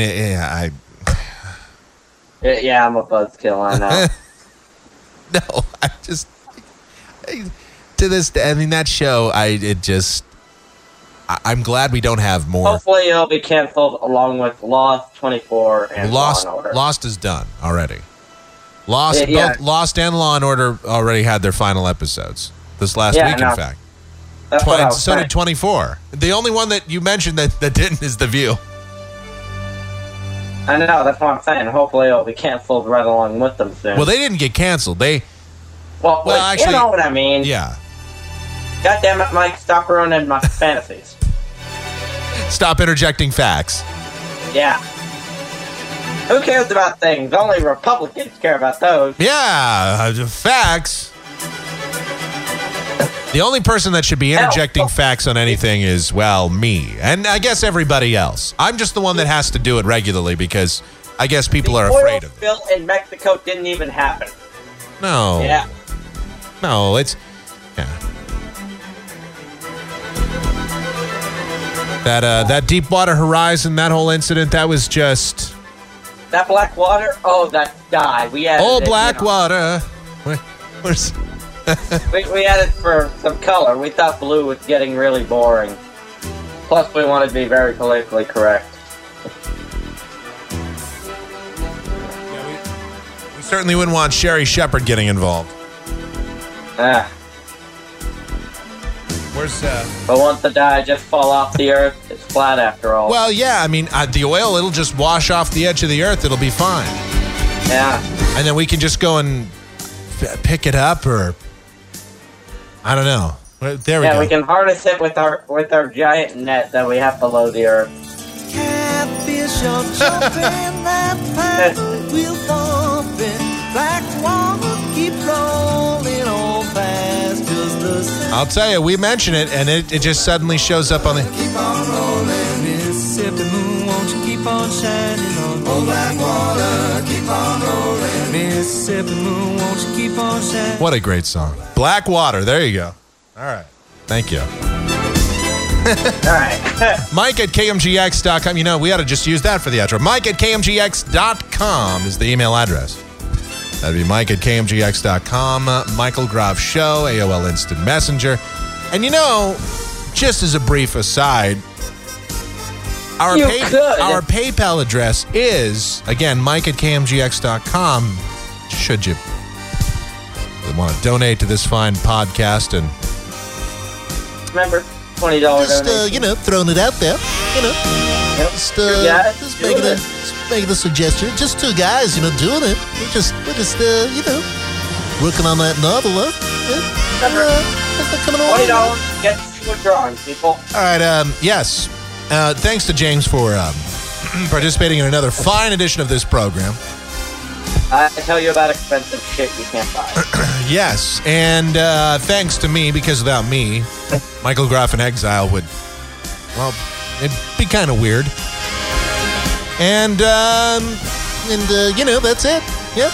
You look good too. Yes, and we'll have I think we're going to have a best of coming up on Memorial Day. So stick around for that too. Have a great one, everybody. MichaelGroff.com for all of your Michael Groff needs. Thank you. Good night. Sir.